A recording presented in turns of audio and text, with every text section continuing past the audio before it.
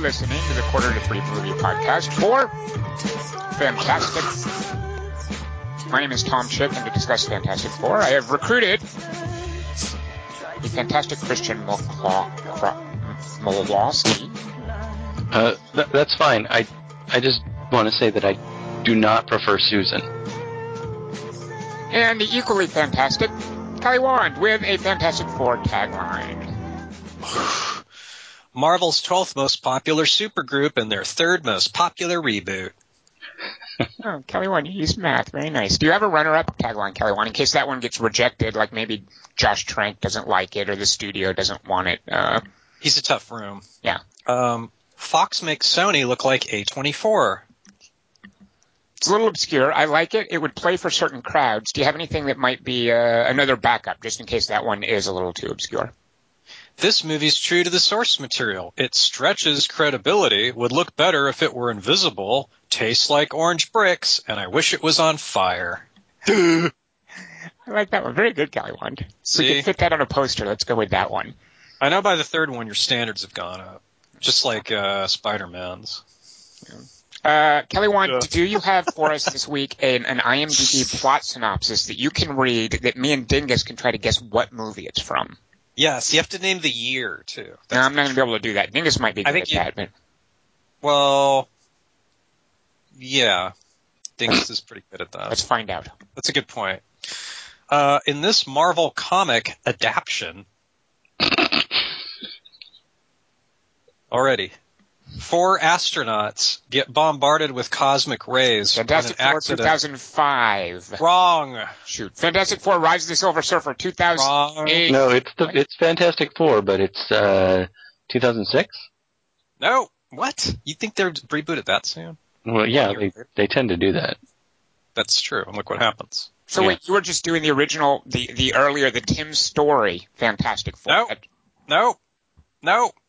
If it's 4 astronauts getting bombarded with something, it's a Fantastic Four movie. Oh, Space Cowboys. The 4 of them acquire special powers and decide to form a superhero group called the Fantastic Four. They then fight their arch enemy, Doctor Doom. Was there a Fantastic Four preceding the last one? Yes. Oh, wow. Going back 1967. No, 1994. It was a Roger Corman one. How did Roger Corman get the right? I guess Marvel didn't care at that point. They would probably just... The fact that Fox has them suggests a lot of shenanigans. Right. Look what they are now. 1994? Was anyone famous in Kelly Wand? I was going to say Matt Salinger, the son of J.D. Salinger, but he was Captain America. Is that a true fact you just gave us? Everything Salinger's son played Captain America in some cheesy movie adaptation. Is that true? Of Captain America in the 90s, yes. Wow. And Fantastic Four thing's true too, but it was one of those movies where they make it just to lose money on it, like the producers, and then so nobody saw it. But I remember the previews for it, so I was curious if you guys had watched it because you watched stupid things. I watch stupid things, but not stupid comic book things. But my particular wheelhouse for stupid things tends to be like horror or thrillers, things like that. I don't do stupid comic book movies for the most part. Did Pierre Salinger play Agent Carter? I prefer monster movies without superpowered heroes, just the monster. That's how you decide. Dingus, I don't know if he was making fun of you or me with that one. Yes. That was you. Oh, that was me, of course. I should have known. No, who am I talking to? You don't know. So neither of us won the IMDb synopsis this week, I'm afraid. We're both a couple of losers. It was kind of a trick question. It was, wasn't it? You got us. Very good, Kelly Wand. It was like a Gollum riddle. Yeah, you sprung the trap. You got both of us. Well done. Well, very satisfying feeling. Now that we're both failures, Dingus, why don't you, speaking of failures, why don't you segue over to what movie we saw this week? All right, well, this week we saw Fantastic Four. Or as the poster calls it, Fanforstic. A 2015 American action-adventure sci-fi superhero drama reboot movie about the history of teleportation. It was I thought it was the day we fight back. There's many days we fight back, Kelly. Oh. But teleportation has but one history. But it's hard to find it. And hard to get it back. It was directed by Josh Trank and written by him with Simon Kinberg and Jeremy Slater, based on characters created by Stan Lee and Jack Kirby. It stars Jamie Bell, Kate Mara, Toby Kebbell, or is it Kebbell? I think it's Kebbell. Yeah, I think it's Kebbell, like what you would feed a dog. Reg E. Cathy, Michael B. Jordan, and Miles Teller. Fantastic Four is rated... What just happened? That's not... Kelly Wand just let out a little growl for Miles Teller. Wow. That's not the one, though. That's impressive. Fantastic Four is rated PG-13 for sci-fi action violence and language. Fantastic Four is not doing well critically. On Rotten Tomatoes, which is the percentage of reviews that are positive, it is at 8. Wow, so it's double the number of the members. Yeah. Did you say it was at 8? 8. Yeah, single digit. Wait, that's lower than Pixels. Is it? I was not aware of that. I thought Pixels was at 20, and that was considered horrifying. No, it's definitely, nobody can be happy with being at 8 on Rotten Tomatoes. Yeah. It's at 8? Let's check Metacritic. The average rating from various reviews on Metacritic is it is at 27 out of 100. Oh. Yeah. But surely it made a lot of money, right? At least that much. Nope, 26 million. Ooh. Came in at number 2 behind Rogue Nation. I think the studio estimates were like around 40 million, so it's fallen way below what's estimated. This is a bona fide, it's definitely tanking. Or tranking. Yeah. Oh, that's nut. Did you come up with that? That was on the fly. Kelly Wand thought of it at the same time, so I can't take credit. All right. So Kelly Wand, let's see. Why don't you then break down for us the events of Fantastic Four? Maybe give us a synopsis, if you will, of the plot of the movie. And if you did such a thing, Kelly Wand, what would it be called? Do you have any theories? The Fantastic Fourpses, of course. That's probably what it should be called. I had Forntastic Fapsis just as a backup. Just because I wanted to say it once. That works. But yeah, what'd you say? Fantastic Fourpsis? Yeah. Fopsis? Or Kelly Wand, you could go with the Fantastic Four plot synopsis. Too formal? For this movie. Let's save that for the Madame Bovary synopsis. Ah, right. Good call. All right, so Kelly Wand, let's hear this. I've been looking forward to this. Forntastic Fopsis. The Marvel comic book page's logo's all, so many memories, huh? By the way, none of these pages is from an issue of Fantastic Four. A kid's voice is all, when I grow up, I want to do an off-screen voiceover that sets up another character in a superhero movie that scores 8% on Rotten Tomatoes, but as an adult. The teacher's all, good luck with that, Carl. Isn't that also how Tomorrowland opened, by the way? With the kid's voiceover in class? Yeah. Yeah, Simon Kinberg and David Lindelof have many similarities as craftsmen. No, I think Tomorrowland opens up with George Clooney talking, doesn't it? All right, I think this is going to scuttle our fun, Kelly. All right, sorry, I don't mean to scuttle your fun. There are a lot of classroom scenes this summer. Like, this is what they were like when they were 8. But anyway, if I may return to my gibberish. Yeah, sorry, we derailed. Sorry, go with your Super 8. When I grow up, I want to do an off-screen voiceover that sets up another character in a superhero movie that scores 8% on Rotten Tomatoes, but as an adult. Yeah, good luck with that, Carl. Also, sex with supermodels and doing a VO in an X-Men movie would be tight, yo. You know the rules, Carl. Only one wish per speech. Now go to the principal's office and tell him everything, starting with the Marvel logo. Next. Well, Reed Richards, the smartest kid in school. This should be good. All the kids laugh and point. Flash Thompson's all, fuck yeah, Mr. Woodbinder. 11-year-old Reed's all, I want to be the first person, let me guess, to impregnate Invisible Woman, just like last week. No, this time it's something that doesn't help humanity. Besides, finding a visible clit's hard enough. If only I could stretch and cover more. Anyway, I want to be the first person to teleport, because I fucking hate walking. God. Although I guess I'd probably hate it even more if I was made of rubber, just hypothetically. All the kids murmur excitedly. Yeah, he would hate himself. Oh, yeah. Stretch monster too hard to break. The teacher's all, silence, Mr. Richards, do you have any idea what would happen if a housefly got inside your so-called teleportation thing? In the Marvel universe or the Cronenberg universe? That's the last straw. Richards' principal's office now for the rest of the school year. The kids all cheer and throw grenades and Irish piss balloons at Reeds. He mopes off screen. Call back! Although this was set in 71, because he's young. Tom. Mr. Math. The teacher's all right, class, settle down. Mr. Storm, please stop clicking that bic there. Sorry, Coach, just cheer you on. I was trying to light my farts here, but my lighter's out of fluid. If only there was a superpower that would come in handy in this scenario. That's Michael B. Jordan talking. Mr. Storm, for the next to last time, this is not a science class. It's a prediction for adulthood class. Now, Mr. Grimm, front and center, what do you want to be when you grow up? And please, nothing dumb. I want to look like an orange barbecue and have no name.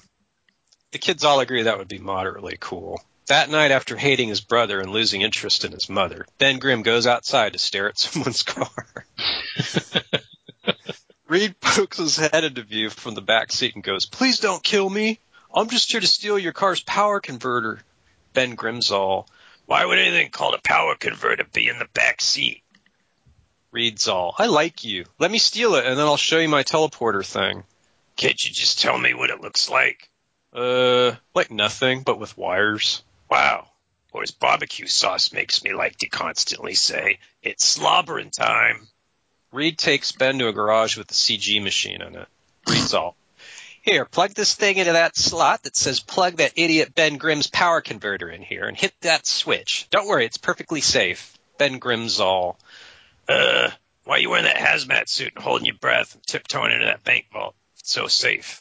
Just do it, you fucking orange chimney to be.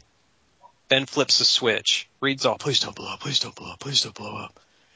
Does saying that work? I thought science utilized principles in addition to prayer. Silence, buffoon. Whose power converter is that? The machine farts. Around them, all the lights in the city go out.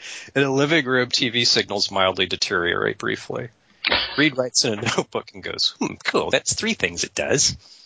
Hey, Reed, there's some CG rocks just materialized here. Fuck. It hurts to talk.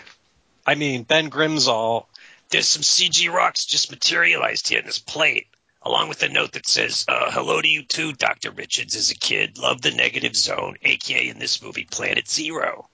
Ben, come over here a second, would you please? Bring the stones? God, boy. Ben, are these stones here diamonds? Yeah, in shape, kind of. Then what good are you? Reed kicks over the plate of rocks and starts breaking everything. Why the fuck does everyone keep calling me doctor? Idiots! Some words are all. For 7 years, even less happens. Then there's this dumbass science fair scene. Ladies and gentlemen, step right up and watch CG. Hooray, hooray, hooray. Step right up and see the teleportation machine of a lifetime. It'll transport CGs so fast you just might lose interest and wander off. Anyone here see Jumper? Same screenwriter. Hey, Reed, my grandpa really needs his straw hat and his cane back. I think he's having a heart attack. I thought I told you to shut the fuck up, Mount Rushmore. Now hand me my model car so I can blow these investors' minds with a plate full of rocks. Model car, fuckhole, chop chop. Ben hands him a model in a bikini with a ribbon that says Science Fairer Sex Finalist on it. This is the best I could do on short notice. Reed rolls his eyes and whips Ben till he sets the model down on the stone altar of the teleportation machine. Boom. All right, here we go. What's your name, honey? Never mind, it's about to be Ms. Famous Senior, thanks to me and the laws of physics, but mostly me. Guess you could say I'm the lawyer of physics. Now, does anyone here have a quarter to put in the slot? My idiotic assistant here forgot to bring any. No, I got a bunch. Here, Reed. I made this one myself. God fucking shut up! Reed knocks the coins out of his hands, grabs Neil deGrasse Tyson's wallet out of his pocket, takes a coin out and drops it into the teleportation machine. Reed's all, ladies and gentlemen, hold on to each other's parts. I give you the future of movement. He hits a button. The model explodes, the roof falls in, and the machine turns into a trash can full of pictures of Reed shaking his fist at Ben. Reed stands over Ben and shakes his fist. Damn you to hell, you geological abomination! Reed's third-grade teacher from before walks up, jeers at the bags of sand. Ben's cigarette girl strap-on and goes, Sand! Richards, you're disqualified from science contests for life. A magic competition doesn't start for another 8 minutes. Spitting on Ben, he storms off. A black dude's all, Dr. Richards, that was the best use of pseudoscience I've ever seen. I'm Franklin Storm. I think I work for a place similar to NASA that doesn't have a name. He glances curiously at the bags of sand. He's all, we put ours in bottles. Reed's all, whoa. He kicks Ben and goes, looks like we just hit the big time, old buddy. Old Man Storm has them driven to a place known as the City. Ben sticks his head and tongue out the car and goes, look, Reed Buildings, you can fit one of these into our neighborhood just by changing sizes. They see Paul Rudd signing autographs on a street corner. Reed shrieks, changing sizes, that's not a superpower that equals box office success. Loser. He hurls a bag of sand out to plop onto Paul Rudd's foot. When we tilt up, the tears running down Paul Rudd's cheek. Meanwhile, at nighttime, Johnny Storm revs his Jetta and nods over at a white person driving a hearse. He's all, let's do this, sucker. The light changes from yellow to red. The hearse makes a left. Johnny floors. Unfortunately, it's the brake. He calls an auto club and eventually gets back into the race, although with a different hearse. Johnny honks and passes the truck, screaming, the hearse. It was an ice cream truck, changed it. He screams, ha ha, white man can't. He and his car blow up. 10 minutes later, he comes out of a hospital with his arm in a sling. The old black dude who thought Reed won the science fair is his dad, although the old man bears a greater resemblance to Sue. The dad's all, damn it, Johnny. You know how I feel about things moving fast unless they're subatomic particles being teleported to planet Zero. Did you even win the race? It's not my fault. You're never there for me. Johnny, not being there is what being with your children can never be as a family, together as a coconut. Can I drive us home? Let's chase that nurse. Fucking goddammit. Let's race that nurse here. I can totally take a moped. Damn it, Johnny. If I can't trust you with a $2,000 car, I'm going to trust you with $1 trillion piece of technology and a top secret clearance and my career. Michael B. Jordan scowls, then mutters, okay, but I ain't wearing no clothes. Dingus stands up and goes, nice! Tom's ooh! Meanwhile, Reed gets sick of Ben asking if they should go out and see the city and goes by himself to a library.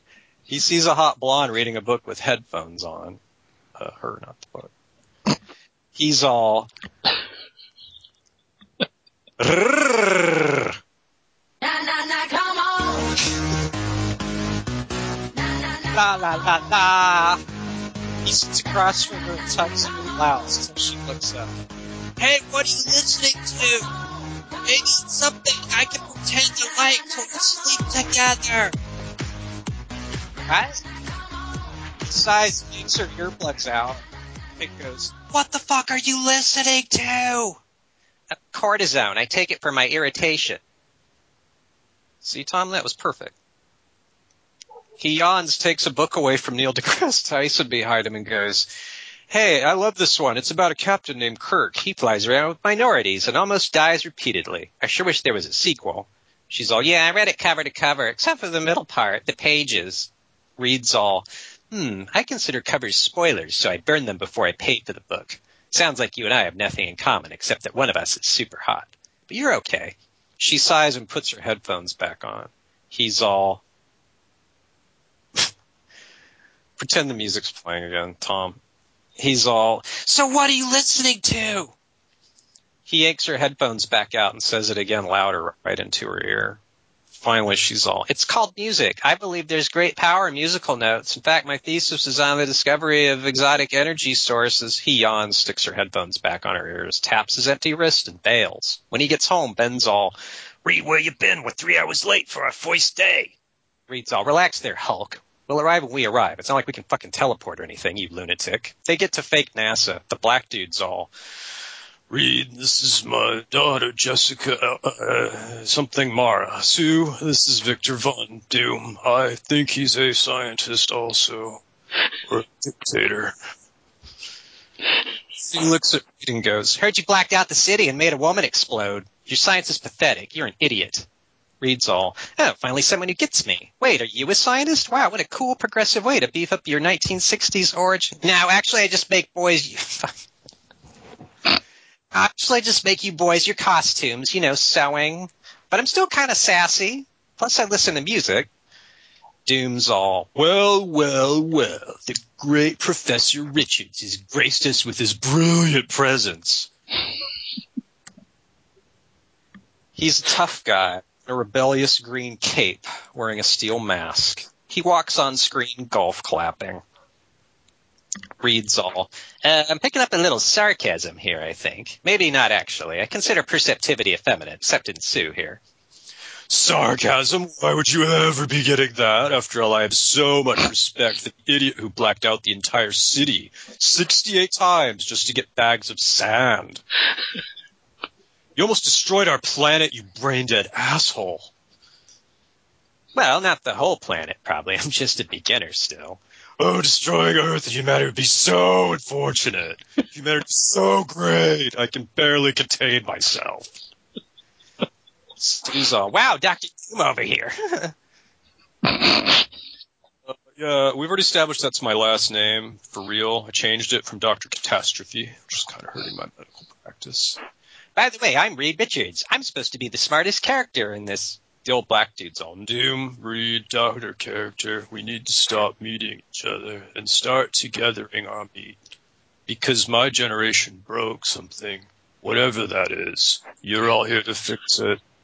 How's that coming? Reed's all, whoa, hold on there, old man. First we gotta figure out what to call our supergroup here. Let's see, me, Ben, unfortunately. Doom, only known him for 2 seconds, but he feels like a dorm mate. Old man here, we'll count Sue for now just to be funny, so that's 5 of us so far. Michael B. Jordan shows up in his arm sling and goes, sup, bitches?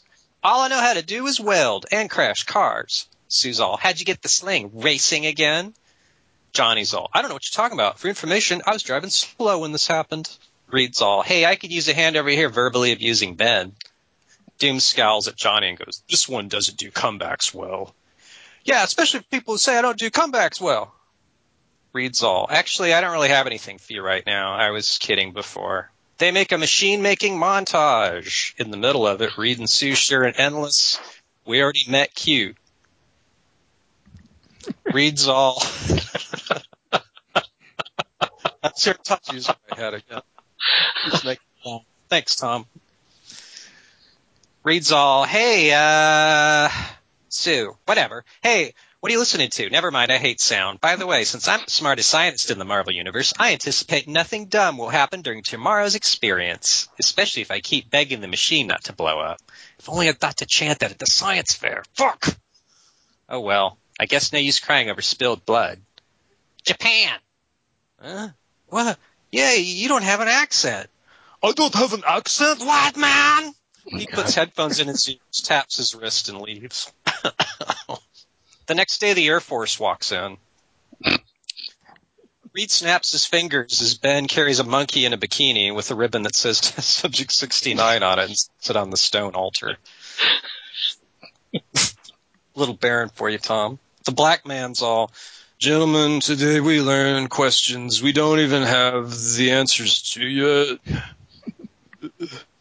He nods to Reed, who screams at Ben to push the fucking button already. Ben hits a button. As the monkey yawns, it's teleported to a CG cave. Ben hits the button again. There's another flash of light, and the test subject flickers back into view in the control center, except now it's the bikini model from the science fair. Reed's all, damn, that glitch again. But still, yay, we did it. He fist bumps Johnny's balls. The model sign language is, that CG looked like shit, but Reed throws his poop at her till she swings off screen. An Air Force colonel's all, wow, a cave with nothing in it. Great work. You guys all get raises. We'll have NASA in here tomorrow to drop the paperwork. That's the only voice I can do. It sucks. NASA's will be in here tomorrow to drop the paperwork. They're our best accountants. Dr. Doom's all, ugh, NASA? What the fuck's next? The Coast Guard? Taco Bell? Because those are my votes. Johnny's all, okay, so who wants to come to my apartment and get baked and drunk? Reed's all, I don't know. I read fun fucks up brain cells, but sure. Hey, Ben, I can't really have fun when you're around. Why don't you go home and sleep, and if I get so drunk even talking to you sounds worthwhile, I'll call. Reed, Dr. Doom, Sue, and Johnny get drunk together, and stoned. Reed's all, man, this is fantastic, and there's 4 of us.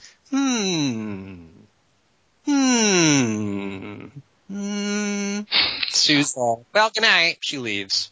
Johnny's all, yeah, me too. I know I live here, but he walks out. Dr. Doom looks at Reed shyly and puts his hand on his leg. I thought those so-called twins would never leave, Reed. Through the window over his shoulder, Johnny hotwires a sports car, starts it up, and explodes. As his body crawls out of the fire wreckage, he's all, use an arm sling! Reed snaps his fingers. That's it. We'll break into the facility and go teleport ourselves right now. That'll show NASA we can be trusted. He calls Ben and goes, hey, fuckwad, get down to wherever we work at, it's called. We're going to go to that monkey cave once and for all to prove that we're the best at looking at CG. I'm not going without you, so get down there. I'm going without you. Ben's all, Sue coming? Fuck no. Pretty sure the CG zone can only be visited by 4 people at a time, and no dames. 10 minutes later, they all pile out of the teleportation machine and stare around at Planet Zero, the grand sight of Planet Zero. Reed's all, wow, here we are. The first hominids ever to go to another dimension. The monkey rolls its eyes from some tree branches. Reed plants a flag in the sludge. As it catches fire and starts sinking, Reed's all, I hereby claim this dimension in the name of Iran. Damn it, Ben, I told you a U.S. flag. What's the difference? Dr. Doom plants a black flag with a picture of a metal gauntlet wearing a green cape and goes, I claim Reed's flag in the name of Latveria. Reed's all, guys, look, there's more CG over there. Let's go stare at it. Johnny, you want to come or stay here and guard the rope? CG? Fuck that shit. I'm staying here. Wait a second. I thought I was the hothead character. Hey, settle down. You're running my drunk. Doom, Stinky, let's pop. They approach the shore of a purple CG sludge lake. Reed bends down and slurps some. He's all, Hey, Ben, come here and tell me if this tastes like Sue. Reed, let's get out of here. Quit being such a pussy. Vic, come here. Let's see if this stuff makes our pee taste funny. The lake gets annoyed by Reed and suddenly causes an earthquake. Reed's all, look out! Grabs Doom's arm and slings him into the lake. Reed's all, no, everybody run, except Johnny, obviously. He looks down to see Doom gripping his leg. Reed, help, we can work together. Reed kicks him in the face, pulls him out of the sludge, then shoves him back in again. And as he surfaces again, rolls a rock on top of him. Then Reed flails his arms and runs vaguely back towards the teleportation machine, screaming as the monkey points at them and cackles. Some words are all, 1 year of screen time later. A colonel goes, Dr. Storm, your daughter can make boxes disappear just by making her hands blue. Your son's on fire. And as you can see from this video, Ben Grimm can twist off the top part of a tank. Something we haven't been seen. Fuck. Oh, turn the music on. Something we haven't seen since Ang Lee's Hulk in 2003. Also, Victor Von Doom's mom keeps calling and asking where his son is. Well, as for Johnny burning alive, I found arm slings help him weld faster. As for Sue, what? She makes bubbles out of CG. We're trying to find a military application for that, or just to use from in the plot, but shakes his head gravely. Doesn't look good. Literally. Nothing in this whole movie. But our boys in Naaman say that based on the cave's strategic potential, we should call it Planet Zero. Planet G was a strong contender, but Battleship already grabbed that, so... Gentlemen, once we make another gate to Planet Zero, we'll not only have a gate to that world, but a gate to ours. Hopefully, this time nobody dies or gets superpowers. Now let's do this before something happens. Reed walks in. Don't worry, I'm here, but it wasn't easy. I had to use my superpowers to dodge bullets in the woods. Ben's all, you dodged bullets by stretching? Wouldn't that mean you were covering more area? Guys, please, this is not the time for boring foolishness. Hello, Sue. Guess you ratted me and my sweet-ass Star Trek password out to the feds because you're madly in love with me. She's all... She has the same voice. Actually, I thought there was a good chance of you getting shot. Also, why can't my name just be invisible character? Why is my gender relevant? Reed's all, okay, look, people, I have almost enough problems right now. If Planet Zero is visited again, it could destroy the universe, or just make it look 3D. I've been still running tests on mice. Johnny's all, Why can't we just use these powers to do something story-related? Sue's all, never. I will not be a tool. Tools have no place at NASA or fake NASA. Johnny's all, also, why the Human Torch? Torches are sticks. Even in prehistoric times, people were all, let's just make a fire out of a bunch of these. How about the human flashlight? Or does that make me sound bald? A redneck DJ in Atlanta's all, yeah, shouldn't he be called the Black Human Torch? And why is Kate Mare's hair longer in this movie than when I interviewed her? How's hair grow? And why'd you cut your toes shorter? They were hot. I'm an actress. It was for a role. I play a chameleon. The black guy walks up to Reed and goes, nice to see you again, son. Thank you for ruining my children's lives and costing the taxpayers billions. The Tatastic Four go back to the cave. Doom staggers towards them. He's greener now. He's all, I knew you'd come back. Reed's all, really? Why? I didn't want to. What have you been eating for a year? It's not enough that you want to ruin Earth. Now you want to ruin even this lovely planet Zero. Turn its sludge into forests. He shoves past them without killing them for some reason. He teleports back to the lab and wanders around the hallways, making people's heads explode via hand gestures. One of them's the black dude's head. Sue's all, now? They all cradle Dr. Storm's head and try to look sad. He's all, talking even slower. What the? He's all, no, super. Powers for me, I guess. Reed, promise me that Sue... Don't worry, old man. I'll have sex with her. Cosby sold me some good shit. Promise me you'll let her be with someone cool. That reminds me, Doom. We can't let him return in peace to Planet Zero. As Doom waits for them to stop talking, Reed's all, guys, Dr. Storm isn't here to make speeches, so it looks like I have to. We have to work together to fix the mistake I made drunkenly a year ago. It's kind of like, I know what you did last summer, actually, minus the acting. Sue's all, I have an idea. Oh, should you tell us what it is so we can... She runs off screen. A vortex flickers weakly to life. Then it drifts to the box office and demands a refund. Dr. Doom explodes. The Colonel walks out of the sledge lick and goes, well done, characters, but there's someone else who'd like to say thanks. He escorts them across the lake to the White House, where the President's all, thanks. The Colonel's all, now we'd like to offer you all jobs, any salary you want. Reed's all, thanks, Mr. President and Colonel, but we're going to go our own way to a building full of workers in lab coats that we're in charge of. The President's all, actually, that's what we were going to offer. Reed's all, I said not interested, and nothing will come between the four of us, so don't even try to drive a wet... Hey, Reed, I like you. Ben, shut the fuck up. Now, Mr. President, if you'll excuse us, we have an appointment at our new Baxter building, which I hereby christen Central City. The President's all, okay, you want to take our teleportation machine? It's based on Victor Von Doom's old designs. It's way faster and energy neutral. Shh. Come on, gang. We have a railing to stand behind, surveying workers from. Just like the end of Avengers 2. They walk over to a railing and stand in a row for a few minutes. Reed's all, by the way, we should come up with a name for our supergroup again. How about just Reed? Johnny's all, how about the three people in the asshole orange piece of shit nobody wanted? Fuck you, Ben. Ben's all, fantastic. Reed's all, wait, say that again, even though I heard it. Fantastic. Not you, you vomit fossil. What Johnny said. Let's go with that. Now that we've settled on our name, let's nominate our leader. I vote for myself. I caused the accident because I drank too much. Dr. Doom crawls into view and rasps, do I get to vote? He explodes. The thing to fall. Well, Captain America leads the Avengers because he has the biggest heart. The Human Torch is all, I say me. Hey, I could fucking kill all your asses in about half a second right now. Plus, maybe it's time we tried having a black dude in charge for once. The Atlanta DJ's all, what? Invisible Girl's all, well, Reed's all, Sue, please, get some coffee there, would you? And no offense, but could you stay invisible when you come back? And inaudible? Thanks, honey tits. You're the fourth greatest, so it's all settled. I'm the leader. 3 cheers for me. Or should I say 4 cheers, because I'll be cheering loudest.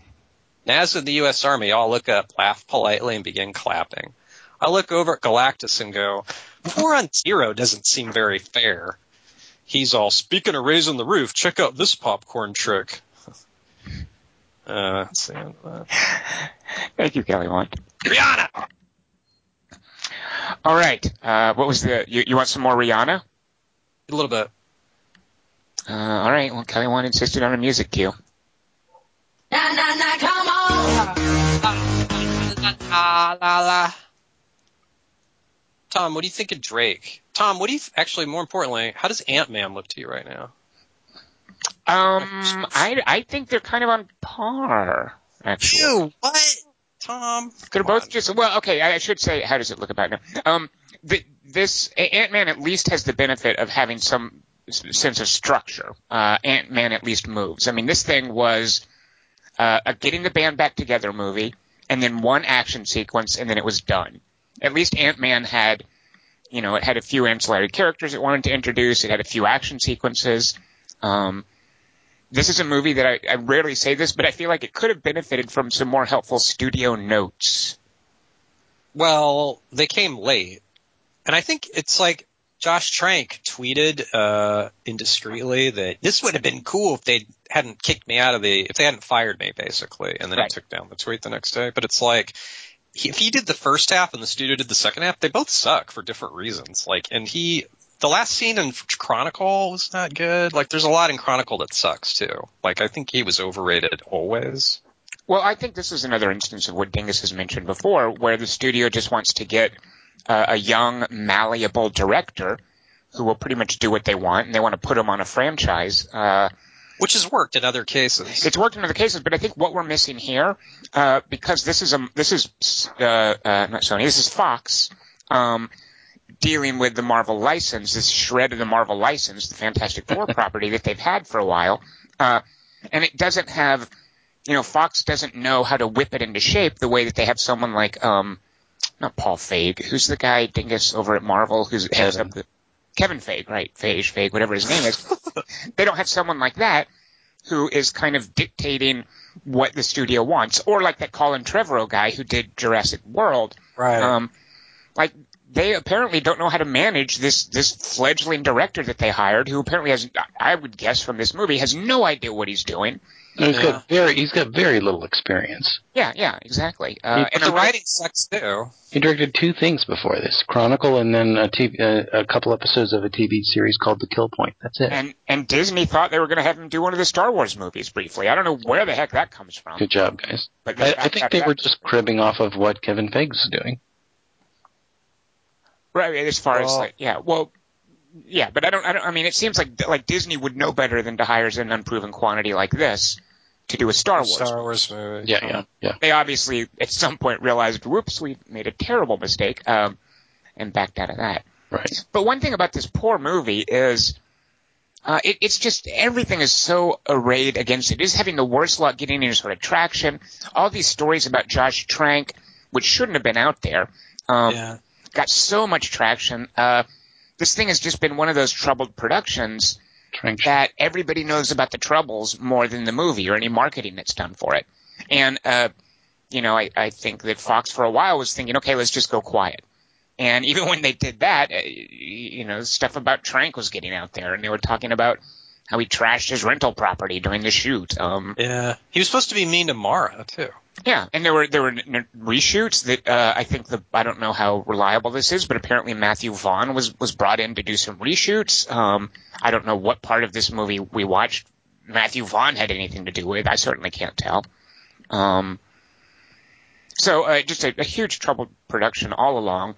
Boy, I had no idea about any of that stuff. I knew about Josh Trank's troubles with Star Wars, but I had no idea there's this much Sturm und Drang on this thing. Yeah, well, even, poor Miles Teller. There's a great moment early on when a little kid who has his model airplane baked says to Miles Teller, "You're a dick," which, if you've been following, there was this Esquire interview with Miles Teller where the whole intro to the interview is Miles Teller is a dick. And he, obviously didn't agree with that interpretation of the interview. He had his cast members tweet support saying he's not a dick. But that's kind of the narrative that came out of this Esquire interview, that Miles Teller is a dick, and that's a line. Wait, what's he a dick based on? I didn't even read that one. Like, what makes him a dick? So, these celebrity interviews are just, they're cover stories to sell magazines that they coincide with the release of a movie. So this is just Esquire trying to sell magazines. They put Miles Teller on the cover. And the interview, in a celebrity interview like this, the whole idea of the article is the writer just hangs out with the celebrity for a day or an afternoon or whatever, and then writes an article to make the reader feel what it would be like to hang out with this guy.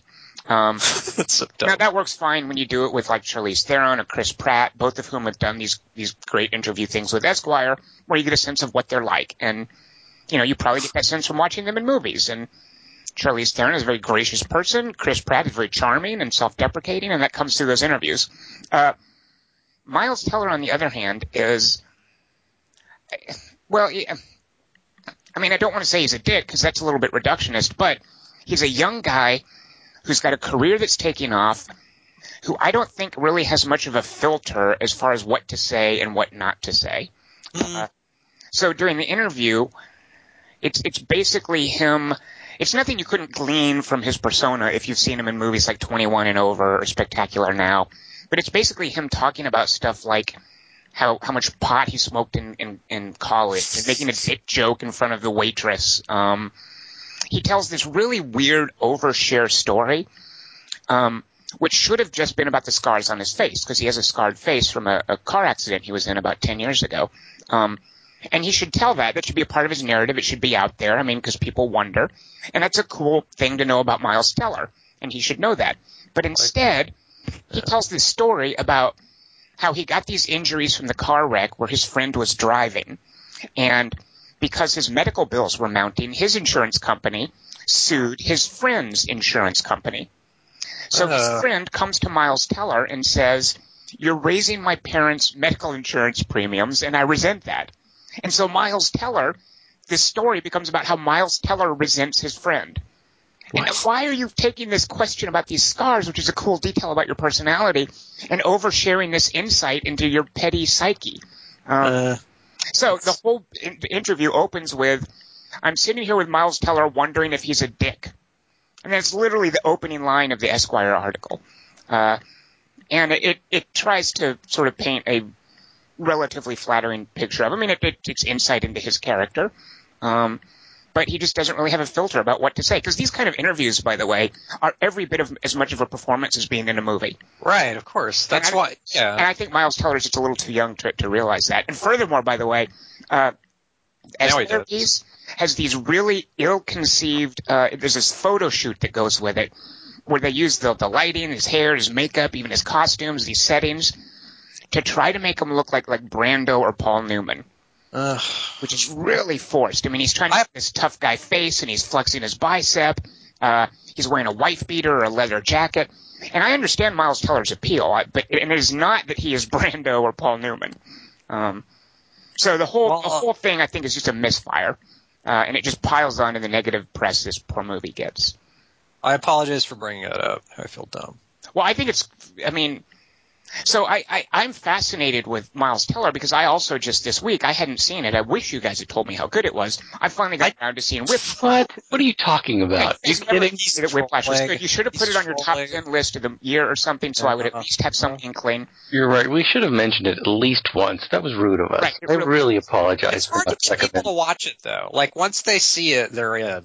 It's not hard to get people enthusiastic because whenever I talk about it, I get super excited and people are like, "Oh yeah," but the subject matter doesn't make them want to see it. Unfortunately, the thing with Whiplash, I think too, is that so Miles Teller is not a Newman or a Brando. He's a little bit of at this point, and this has worked for him before. In 21 and Over, I think he's fantastic. He's got this young, nattering Vince Vaughn type of thing going. But what's great about him in Whiplash is that the movie, the performance, the setup, what the director, Damien Chazelle, captured in Whiplash is that stuff gets beat out of him by J.K. Simmons. The movie is about him being cowed into submission by this other great actor who brings to bear years of experience and talent and focus and ferocity. And it's about Miles Teller playing this creatively inspired young man who is trying to bear up under this beating he receives. And it's the brilliance of it is that Damien Chazelle sets up this dynamic and he captures it beautifully in the movie. Yeah. And I wouldn't say it's necessarily a breakout performance. J.K. Simmons is fantastic. I would say that about him. But in Miles Teller, it's just a young, talented guy trying to hold his own against this hurricane, kind of. And it's fascinating to watch, and he's really good in it.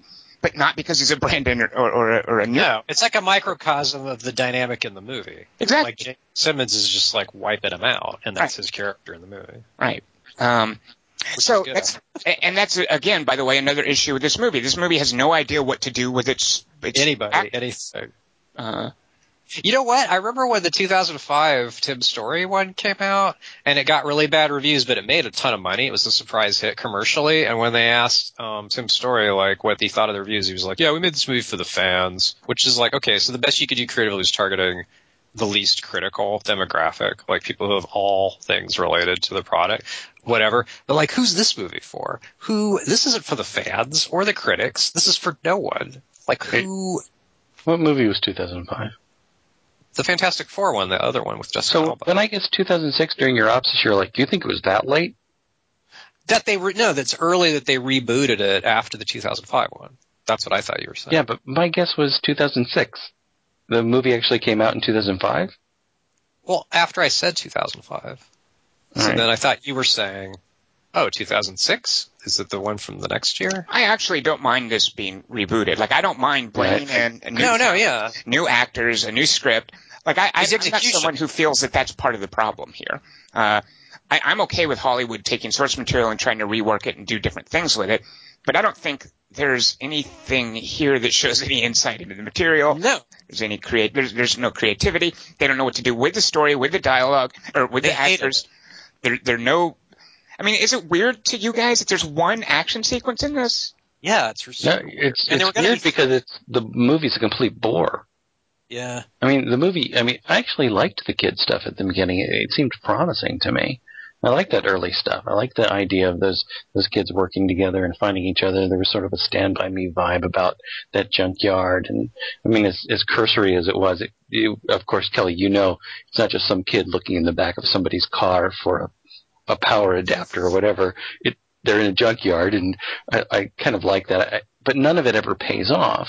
But I like that, and then the movie just falls apart and becomes this huge, drawn-out bore. And it's basically a family drama, and it's not really a superhero movie at all. And it's a terrible family drama. These characters are terrible to each other. They're fucking pricks. Yeah, when you say family drama, Dingus, I mean, I obviously I think that's what they're going for. And oddly enough, my introduction to the Fantastic Four is Tobey Maguire's voiceover in The Ice Storm, where he plays a nerdy kid who reads Fantastic Four, and he talks about how they're like a family, and he's relating it to his own family. And that's pretty much all I knew about Fantastic Four when I saw the Tim Story movie. But for a movie about family dynamics, and you're right, that is what they should be going for. I mean, The Incredibles is this is the Fantastic Four, basically. For a movie about family dynamics, where are the dynamics between these characters? Right. Well, I don't think it's about you're right. The dynamics are totally thrown off. And I mean, I really liked, I'm kind of partial to Kelly's weird voice for the Reggie Cathy, Reggie Cathy is the actor who plays Franklin Storm. Do we know him from The Wire? I really don't know him from anything. I just liked him. I mean, I liked the guy.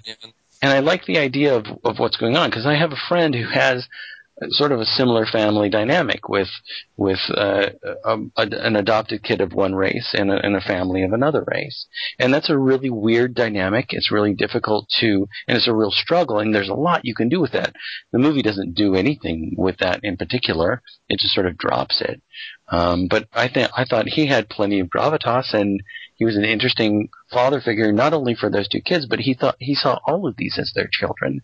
And I thought that was a really cool way to start off, but the movie doesn't do a thing with it, and it pays off nothing. And then it becomes a total bore. And I even know from the Tim Story Fantastic Four that there's supposed to be a tradition of, Reed Richards and Sue Storm are supposed to be, aren't they actually married? Or I didn't get any sense. I didn't get any sense of them having a relationship here. And isn't there stuff about Johnny Storm is constantly giving grief to Ben Grimm, and there's this playful antagonism between them? I didn't get any of that. I mean, I guess Jamie Bell and Miles Teller their characters are supposed to be really close friends, and yeah, I could see they were going for that. But Jamie Bell is, for all intents and purposes, gone once they mutate. Like, he becomes CG, and it's not even his voice anymore. Like, it's like they wrapped Jamie Bell after the origin stuff, and they're like, okay, you can go home. We'll have some CG and a gravelly voice stand-in for you. Boy, did they waste him, because when I found out he was cast at first, I was like, that's weird, but then I thought, well, that might be interesting, because, you know, unlike Michael Chiklis, he doesn't look like the Thing. Right. But then Jamie Bell shows up, and he's kind of a tough kid.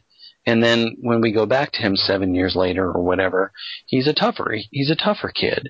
He's like River Phoenix in Stand By Me, but a few years later, and he's pretty fit and everything. He's not this wimpy little kid who turns into the Thing, which was what I was hoping for. But he just disappears, and I can't even understand why they brought him on the mission. That whole thing I don't get any of it. Why Sue is excluded from it? Why she's excluded from any of that stuff doesn't make any sense to me. Because even in the 2005 one, they do this thing. I can't believe I'll remember all this stuff. Where Michael Chiklis is frustrated because he wants to be with his wife, and he can't because he's this creepy looking thing. Blind sculptress. And by the way, Tom, Reed and Sue's son's name is Franklin, so that's why the old man's name is Franklin Storm. I'm curious, Kelly Wand, maybe you can answer this. I know they're in something called the Baxter Building. What's a Baxter Building? Why is it a Baxter Building? Who's Baxter? That's where they work. I don't know who Baxter is. Willie Lumpkins, the mailman, and he looks like Stanley. But I don't know what Central City is. I think that's from after my time. Okay. Well, there's a fantastic car. There's like a flying car that he makes called. I know that from a video game. Right? Yeah, I've flown the Fantastic Car or whatever it's called. Sure. Yeah. And I remember really liking. There was a streak. Ask Kieran about this, Dingus, if he read the Skrull Aging Ray saga. Oh, Skrull are from Fantastic Four, aren't they? Yeah, it's Kree Skrull. That's where they come from, and so is Galactus. Right. Like, there's a lot of good shit in it, and it's really cosmic. And I don't know. I always thought it was like an underrated comic. But I'm sorry, Dingus, what were you going to say? I just wanted to tell Tom about the Aging Ray. What I was going to say is that one of the things I remember from the first one is that there seems to always be a billionaire in these movies who's doing everything and financing everything, and then there's the Reed Institute that's this beautiful, huge area, and Dr. Doom, or whatever, Victor Von Doom, has financed this huge space expedition. It's beautiful, and it's huge, and it's a billionaire. It's always a billionaire, like Tony Stark, a billionaire. There's a billionaire involved. And here, all the characters are rather penniless, and they have to rely on the government or the military or on some private foundation to actually fund them. So I like that one of them wasn't a billionaire, and we can just rely on that guy to have some private, gigantic building that we can all go to and have huge technology. They're all beholden to somebody, and I do like that aspect of it, because I thought from the first one there was some aspect of like Reed having this huge building that had Reed Enterprises or something. I don't know. Baxter Building. What'd you say? It was called the Baxter Building. Yeah, that's why I was wondering who Baxter is, if there was like patron for them or something, that we had his name, but he wasn't in the movie. I don't know. Yeah. But I did like that aspect of them all being like Reed has to have a scholarship. Jamie Bell is in a junkyard somewhere. Sue is the daughter of Franklin, who is beholden to whatever people that he can get to get grants to him, basically. And Michael B. Jordan is his son, who has to deal with that as well. So, I mean, I like that there's no billionaire controlling all of them, and even Dr. Doom, or Victor, is this guy who has a lot of abilities, but he's just off in a cage somewhere, like at the beginning of Iron Man 2 when Mickey Rourke is in some dark room making things. I can't believe we're supposed to take seriously the fact that this guy's name is Victor Von Doom. Seriously? Yeah. And then they joke about it in the movie, like, all right, Dr. Doom. Oh, my God. I know. And he has Vaughn in his name, but he's never a European, like Slovakian. They did mention there's a piece of paperwork that they show early on where you can see that he's a student from Latveria, I think. Yeah, you're right. There is that. That definitely caught my eye, because again, from video games, I know that Dr. Doom is from Latveria. I've played one where you go fight in Latveria, whatever. Right. So they make an Adolf joke, and he says, "I was never German." Oh, right. Yep. Exactly. Or I'm still not German. Yeah. Reed's his college roommate. And by the way, getting back to Dingus's point, I think in the comics, like, Reed is a billionaire because he's, for obvious reasons, and then he offers Spider-Man a job working for him. It's like, dude, you're a genius, come on. And then Spider-Man's like, no, I like making jack shit. Well, what I was expecting when Reed runs off for a year and hides somewhere. Dude, what's up with that shit? What the fuck? Like the last movie where somebody appears to hide in Cuba for a while. Pointless. Yeah, I know. Yeah, I was expecting the reveal to be he's amassed this enormous fortune because of his amazing brain, but instead he's just like fixing cash registers. I kind of like that. Yeah, that's the takeaway. Wait, you like that? I didn't understand that. Yeah, I like that. For me, skipping that 1 year later title card is one of the most egregious mistakes in this movie. Yeah. Is that this is when we should see interesting things about them developing and using their powers. But the movie's like, nope, we're going to skip all that. We're just going to go to this indeterminate time after all that is done, and we're now going to do a getting the band back together sequence. What's the point? Well, I do agree with you that that's the most interesting stuff to see, but usually what happens is the billionaire brings them all to his complex and they train there. We see a montage of them training, and it's the billionaire getting to train them. But instead, what has happened is this time has lapsed. They've trained under the government or on their own. Who knows how? And I mean, what I like is that it's not this billionaire pulling them all into one complex to train them. Well, another reason, too, that... Oh, go ahead, Kelly Wand. Well, just none of them are mad about it. Like, they lost Victor, who was supposedly their friend. No one's pissed off at Reed per se. Like, and Sue's like, oh, yeah, superpowers. Like, they just don't give a shit, really. Johnny's walking around hallways on fire. Like, they don't talk about anything. The whole premise of them doing this because they got drunk and decided to... Yeah. And bought into this idea. They would all gotten fired. Right, they bought into this idea that they came up with the technology. They should, therefore, do the moonwalk, as it were. Right. I mean, that's ridiculous. What scientist feels that way? Yeah. Doesn't understand that I've created something and I need the best possible resources to further research it. I mean, science is all about these incremental steps, not, hey, I invented it. I should be the one getting the glory and doing all the cool stuff, even if I'm not qualified. You know, I have never heard of a rocket scientist who worked on the Apollo program who thought that he or she should be the guy to walk on the moon. Right. It's just not how that works. No. And that just felt so contrived and ridiculous. Well, and then when they get to the negative zone, I mean Planet Zero, and then Reed's like, he like basically makes Ben come, and like, come on, you got to come with me, come on, I'm drunk, let's go. And then it's like, to do what? Like, why does Ben even need to be there? And then it's like... Well, and leaving Sue behind. Too. Why isn't Sue involved in all of this? Right, why isn't Sue in the drinking scene? Why isn't Sue in this thing? It's so insulting not having her involved. I know, that's what I was going to get to Tom, is like, did you like how the woman characters treated? Especially if there's this idea... I fucking hated that. I don't understand why Sue is totally disregarded. Well, there's this idea, too, that if they're supposed to be romantically involved, and they introduce this idea that Victor Von Doom is in love with her and is jealous, and that goes nowhere. Right. So it's kind of like the movie has these hooks to give her an interesting place in the narrative, and then completely forgets about that. Yeah. Right. And instead it's just going to leave her home, but have her conveniently present when the dark matter or whatever bleeds through the portal, whatever that was. Right. Like, Jessica Alba was reviled for being the Invisible. Like, oh, she ruined the movie. Like, she was the worst one. Like, I just remember all that. Like, she just got totally hassled constantly. Like, hey, she doesn't have blonde hair. Why do you want to see if she's invisible? It's dumb. And it's like, at least in that movie, like, she seemed like part of the group, kind of. And at least when she uses her powers in that movie, her direction isn't, after you use your powers, you're really tired. I mean, that seems to be the main direction for, I keep wanting to say Rooney Mara. It's not her. It's Kate Mara. Your main direction is, after you use your powers, just always really be tired. Dingus, that's how it works for the Scarlet Witch.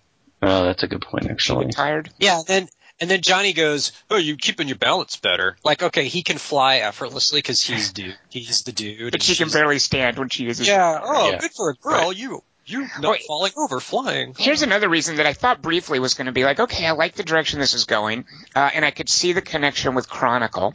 But again, that 1 year later title card kills anything that could have been done with this. So there's this idea in Chronicle that when they get this power from this meteorite, which is very Fantastic Four, a very superhero thing, and Chronicle was kind of playing with that. There's this idea that one of the guys gets carried away with it, and it becomes kind of like a horror movie. So here there's this idea where they're playing with this horror movie concept of they come back and Miles Teller is strapped down on the table with his limbs all stretched and looking grotesque. There's this idea that Johnny Storm is like lying there on the table burning constantly. Right. And you wonder, like, does that hurt? That looks scary. Certainly the stuff with Ben Grimm. There's this idea, like, it isn't this idea that, hey, you get superpowers and it's exhilarating and fun and let's swing around the city. There's this idea that, holy crap, that would scare the hell out of someone. Especially if it's before they've learned to control it, or they really know how it works or what it does. So I love this brief, like, horror movie shots of these people suffering before they understood the powers. But then, 1 year later, everything's fine. Yeah. Especially that stuff with Michael B. Jordan, where you're just seeing him sit up and the way his mouth is working, and you're just wondering, is he in agony or not? And are you going to explore that? Right. It looks like a demon or something too. Yeah, it's freaky looking. Yeah. There's only one tiny nod to that when Miles Teller asks Jamie Bell, "Does it hurt?" And he says, "I've learned to deal with it." Right. Well, I want to hear how Michael B. Jordan's character was when he was on fire for all of those, however many days, when he was constantly inflamed and not able to deal with it. What was that like for him psychologically? What is that? I mean, there's so much to plumb there. Thanks, Josh Trank. Yeah, thanks a lot. And then Naz is like to Wedge. Why do you keep saying NASA? That one guy. Right. The gum chewer. Tim Blake Nelson. NASA, gum chewer. NASA, so thank you. It doesn't have a D, it has an S. So then he's all, what the fuck, dude? And then Dr. Storm's all, I need to know if they're alive. I wasn't here, by the way. Like, he's making excuses, like, kind of hanging about to dry, even, like, wasn't here. What do you expect me to do? It's not like I hired all of them. It's not on me. Kelly Wand, did you get the bit when they're talking about Jules Verne, about 20,000 Leagues Under the Sea, when Kate Mara is like, she calls him Nemo, and doesn't he say, who is that? Like, does he not know? What if that was his favorite? Who are you talking about when you say he? Someone doesn't know who's calling who Captain Nemo. There's that little meet cute that they have. Right. The library. Right. She calls him Captain Nemo, right? Well, he that's his hacker name, apparently. Oh, and does she not know who it is? Like, one of them has to have 20,000 Leagues, has to have Captain Nemo explained to them. Am I correct? Well, he says that I really like this book because he picked up their scientific books and he shows it to her and she goes, "I know what that is." Doesn't someone have to say to someone else, because I wrote this in my note, Nemo went deeper than anyone else in history? Yeah, I think he's telling her that he's mansplaining 20,000 Leagues to her. Okay, which, by the way, is correct. 20,000 Leagues is not the vertical depth that Captain Nemo went. It's the horizontal depth he travels while he's under the sea. Right. So when Miles Teller says Nemo went deeper than anyone else in history, I think that is Josh Trank having no idea 20,000 Leagues Under the Sea. It's not about someone who went 20,000 leagues straight down under the sea. It's not a depth record, Josh Trank. It's not called 20,000 Fathoms. Yeah, it's not called Into the Earth in 80 Days. Right. I couldn't believe that. I mean, if you're going to make a Jules Verne reference, at least have read the story. And if you can't do that, at least understand the significance of the title. Remember in Tron Legacy when... No. I already love where this is going. Yes, Kelly Wand? He was looking at Jeff Bridges' library, and he's all, Dostoevsky. Jesus. There's a Dostoevsky reference in Tron Legacy. Wow. Yeah, I remember. It's the first thing I think of when I think of that movie. That's awesome. Because he just says it like that. My favorite bit of science in this movie is when the monkey comes back from the other dimension, and they just carry him off like it through the room. We're not going to quarantine this creature. We're not going to even test it at all. We're just going to carry him. Some dude's just going to carry him through. Hey, everybody, came back from another dimension. Everybody breathe the same air. And I'm not mistaken, too, there's one shot of, like, the Earth in peril, right? Like, they go have this fight scene at a barren, distant planet, and we literally have that one shot of bits of the Earth being sucked in, right? Like, yeah. What are this? Wait, that's what's happening? I guess there's this idea. They do say, hey, he's opened a black hole. It's going to suck the Earth in. I think that might have been the implication. Remember the part where it shows the graphic of Earth, and there's one that's exactly the same size that says 0 under it? Like, here's this planet. Oh, right, yeah. Here's this planet. Exactly the same size. But all that made me think of, Tom, was that moment where the Avengers are lifting an entire city up or whatever's happening. And because there is just one crater in that one part of Earth where trees are being sucked up into the vacuum cleaner of Planet Zero. Right. Well, it made me think of how awesome, how much mileage Michael Bay got out of something like that with Transformers Age of Extinction. Oh, yeah. If you're going to have something getting sucked into the sky, at least draw it out for a cool action sequence and show us all that destruction on the Earth side. Right, because on the Earth side, what we see is, and I loved this in a way that, I don't love this, is what you see is this highway, automobiles being sucked up, but you very specifically see humans running away from the automobiles. Right, they've evacuated the car probably before it got sucked in, I guess. Because they can understand the dynamics of a black hole opening in the sky above them, and that we must leave our cars before that happens. So, Dingus, I want your help in terms of sounding out the demographic of 10-year-olds on this movie. So your son, really into superheroes, super eager to see most Marvel properties. You've had to watch several times the original Fantastic Four and Fantastic Four Rise of the Silver Surfer because of your son. He wants to watch it. I was expecting, and actually I think you had even said when we were talking about what movies to do, you had said, well, I'm going to have to see Fantastic Four because of Kiernan. At some point in the last few weeks, that no longer became a necessity. Your son had pretty much zero interest in seeing this. Is that the case? And why did that happen? What he said was, what I asked was, well, we're going to have to see Fantastic. Well, we're gonna have to see Fantastic Four for the podcast. So I know you're really excited about seeing it. So I'll take you to it. Do you want to see it? And he went, Now, is it because he had read the press about Miles Teller and Josh Trank? What was going on there? Well, he had seen Whiplash, and he had also seen Birdman, of course. He preferred Birdman, but he really liked Whiplash a lot. But he just didn't think Miles Teller was suited. No. What happened was, I said, wait, what are you talking about? You don't want to see Fantastic Four? He said, no, whatever. I mean, he didn't say, I don't want to see that. He said, whatever. And I said, what's going on? And he said, Chris Evans isn't in it. Oh, racist. And I went, yeah, well, my son's a racist. And I went, what do you mean? He loved, I showed him the first two Fantastic Four movies, telling him these are pretty bad movies, but he was just loving the Marvel Universe. Now, this is not part of the quote-unquote Marvel Cinematic Universe. So explain this. So, Dingus, so it's Marvel has and Disney are the same parent company, but they don't have the rights. Like Fox has the Fantastic Four rights, Sony has the Spider-Man rights. So this is technically not part of what's called the MCU, Marvel Cinematic Universe? It's not. Because they don't have the rights, or what? Well, I think the legal reasons is that they don't have the rights, but they've found other ways to make it justified.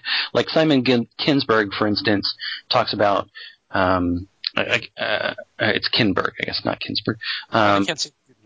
He wrote X-Men Days of Future Past, and I think Bryan Singer had talked about, well, at some point these two groups, the X-Men and the Fantastic Four, we could get them together. And Simon Kinberg said, well, no, the Fantastic Four is in a discrete universe, because it's hard to believe that there are these superheroes that exist, but mutants just weren't aware of the fact that, superheroes are all also over here, and now we have to somehow meld mutants and superheroes. So yeah, as far as I'm concerned, the Fantastic Four I'm writing is part of a discrete universe.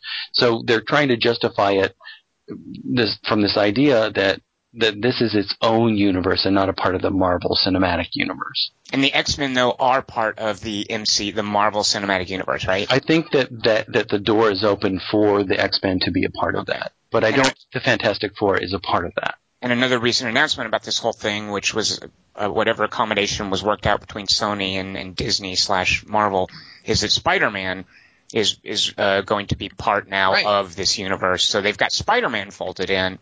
But not because those movies bombed, so maybe now Fantastic Four, they'll go, all right, well, you win. Right, Kelly Wand, rates, because they're like, obviously Marvel's, they can't fight them, basically. Right, well, at this point, I mean, I so don't. I mean, because. I'm exhausted. Well, because you think it's awesome, Kelly Wand? No, exhausted. I'm exhausted. Oh, exhausted. Right. I'm the same way. Right. Yeah.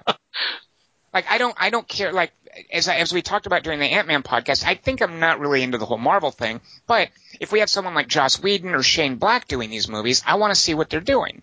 So I'm in it more for the directors and couldn't care less about the negotiations between the characters. I mean, who has what character and who can be what universe. I find it fascinating. But it would not excite me. Like, I couldn't care less if the Fantastic Four ever get to meet the X-Men. I couldn't care less if another I would like them just to let that property lapse, because I think that the name Fantastic Four is silly.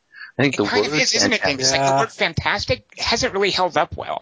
Like, it's kind of a way to make someone who's effeminate. Like right. Fantastic doesn't. Yeah. It's an odd. Yeah, it's dated. Oddly. Yeah, let's have the Fabulous Five happen. Right, Dingus. Yeah. Because when they try to make it so dramatic at the end, and when Thing goes, it's fantastic. It's not a word anybody uses. Nobody says. It was the first one, so they didn't know what they were doing yet. Stanley was like, fantastic.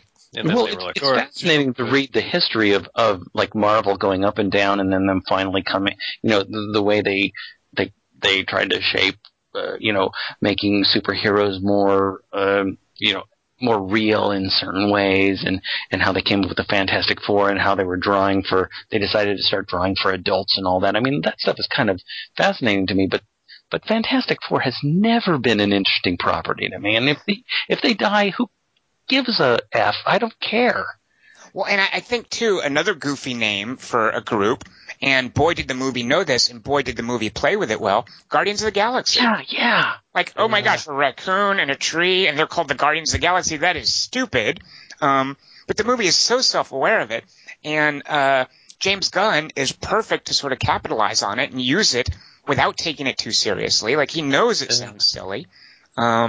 And he worried about it. He's like, fuck. He thought he might be making Fantastic Four, but he sweated over it, as opposed to Josh Trank. But they claim it at the end. At the end of that movie, they claim it. They're like, this is our name. We claim this. At the end of this movie, they just sort of skirt around it the way they do in, I don't know, Man of Steel, where they play around with never saying Superman. Oh, and that's another thing is, Zack Snyder has this Batman vs. Superman thing coming out next March. Like, that's another thing where I'm like, I don't care that you guys got all these guys. I mean, this seems to me so ridiculous. And Kelly Wand talks about being exhausted. Yeah, that's kind of how I feel about this idea of having to see a Batman-Superman matchup. Is, oh my God, just because it worked so well when Joss Whedon did it, everybody's wanting to copy it now. I think I'm with Kieran. Like, I like the Marvel Universe, but I'm sick of these movies. Like, I can just read the comics I like, but in the movies I'm sick of this. Just, it's boring. Well, he's just loyal to certain things. I mean, he's 10, so he's loyal to certain things, and he loves Chris Evans. Chris Evans was so great, though, as the Human Torch. Like, Kieran's right. Like, they had a lot of fun with it, and he kind of made the movie. Like, without him, it would have sucked. He's hilarious in the way that Ryan Reynolds is hilarious in other movies.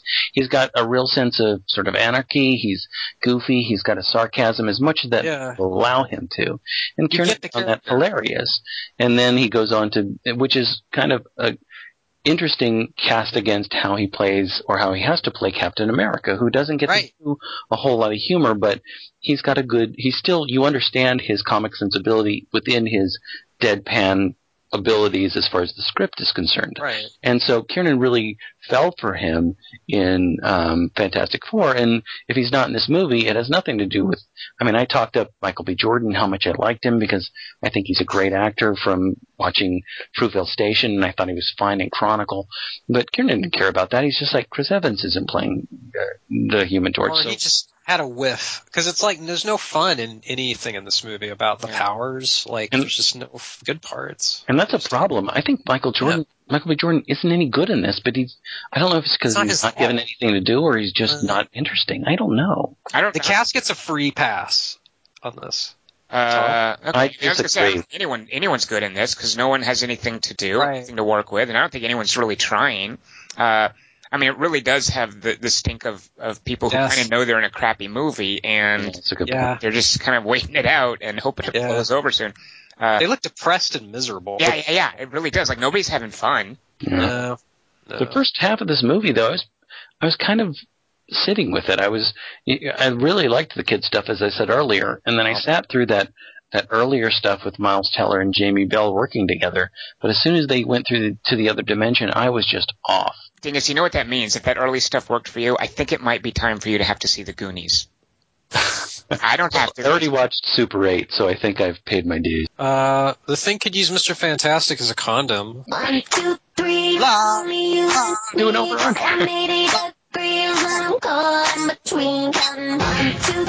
Kelly Wand, why would you say that before we did our over-under? Kelly Wand, your timing is terrible. You know how much I didn't like this movie? I so didn't like this movie, I forgot to do an over-under. There's an under? The most I could come up with for under was Space Jam, and it was a tough call. That's it. Yeah, I don't, gosh, okay, so real quick. Yeah, so Kelly Wand, what are your overs and unders real quick? My over's Fantastic Four 2005, because I agree with Kieran. Like, there's actually some, I think it's funny. I think there's some good jokes that I actually get, and the Chris Evans scenes are worth it in the first one. So I would recommend watching the 2005 Fantastic Four just to see, like, what this movie failed to even match. Because the whole idea was like, all right, we're going to improve on that stupid shit. And then look what happens. Yeah. So that's my over and under Space Jam. Because I had Rise of the Silver Surfer, and then I thought, actually, even that's probably better than this. So I guess I would do for my over Chronicle, because I like this idea of, hey, what if you got powers and it was kind of a horror movie? But then the under for that, what if you got superpowers and it was a horror movie? And I'm just doing this off the top of my head. I apologize. I forget what this movie is called. It was found footage. But it's these guys who are like going around in Europe, like backpacking around Europe, and they run into a vampire.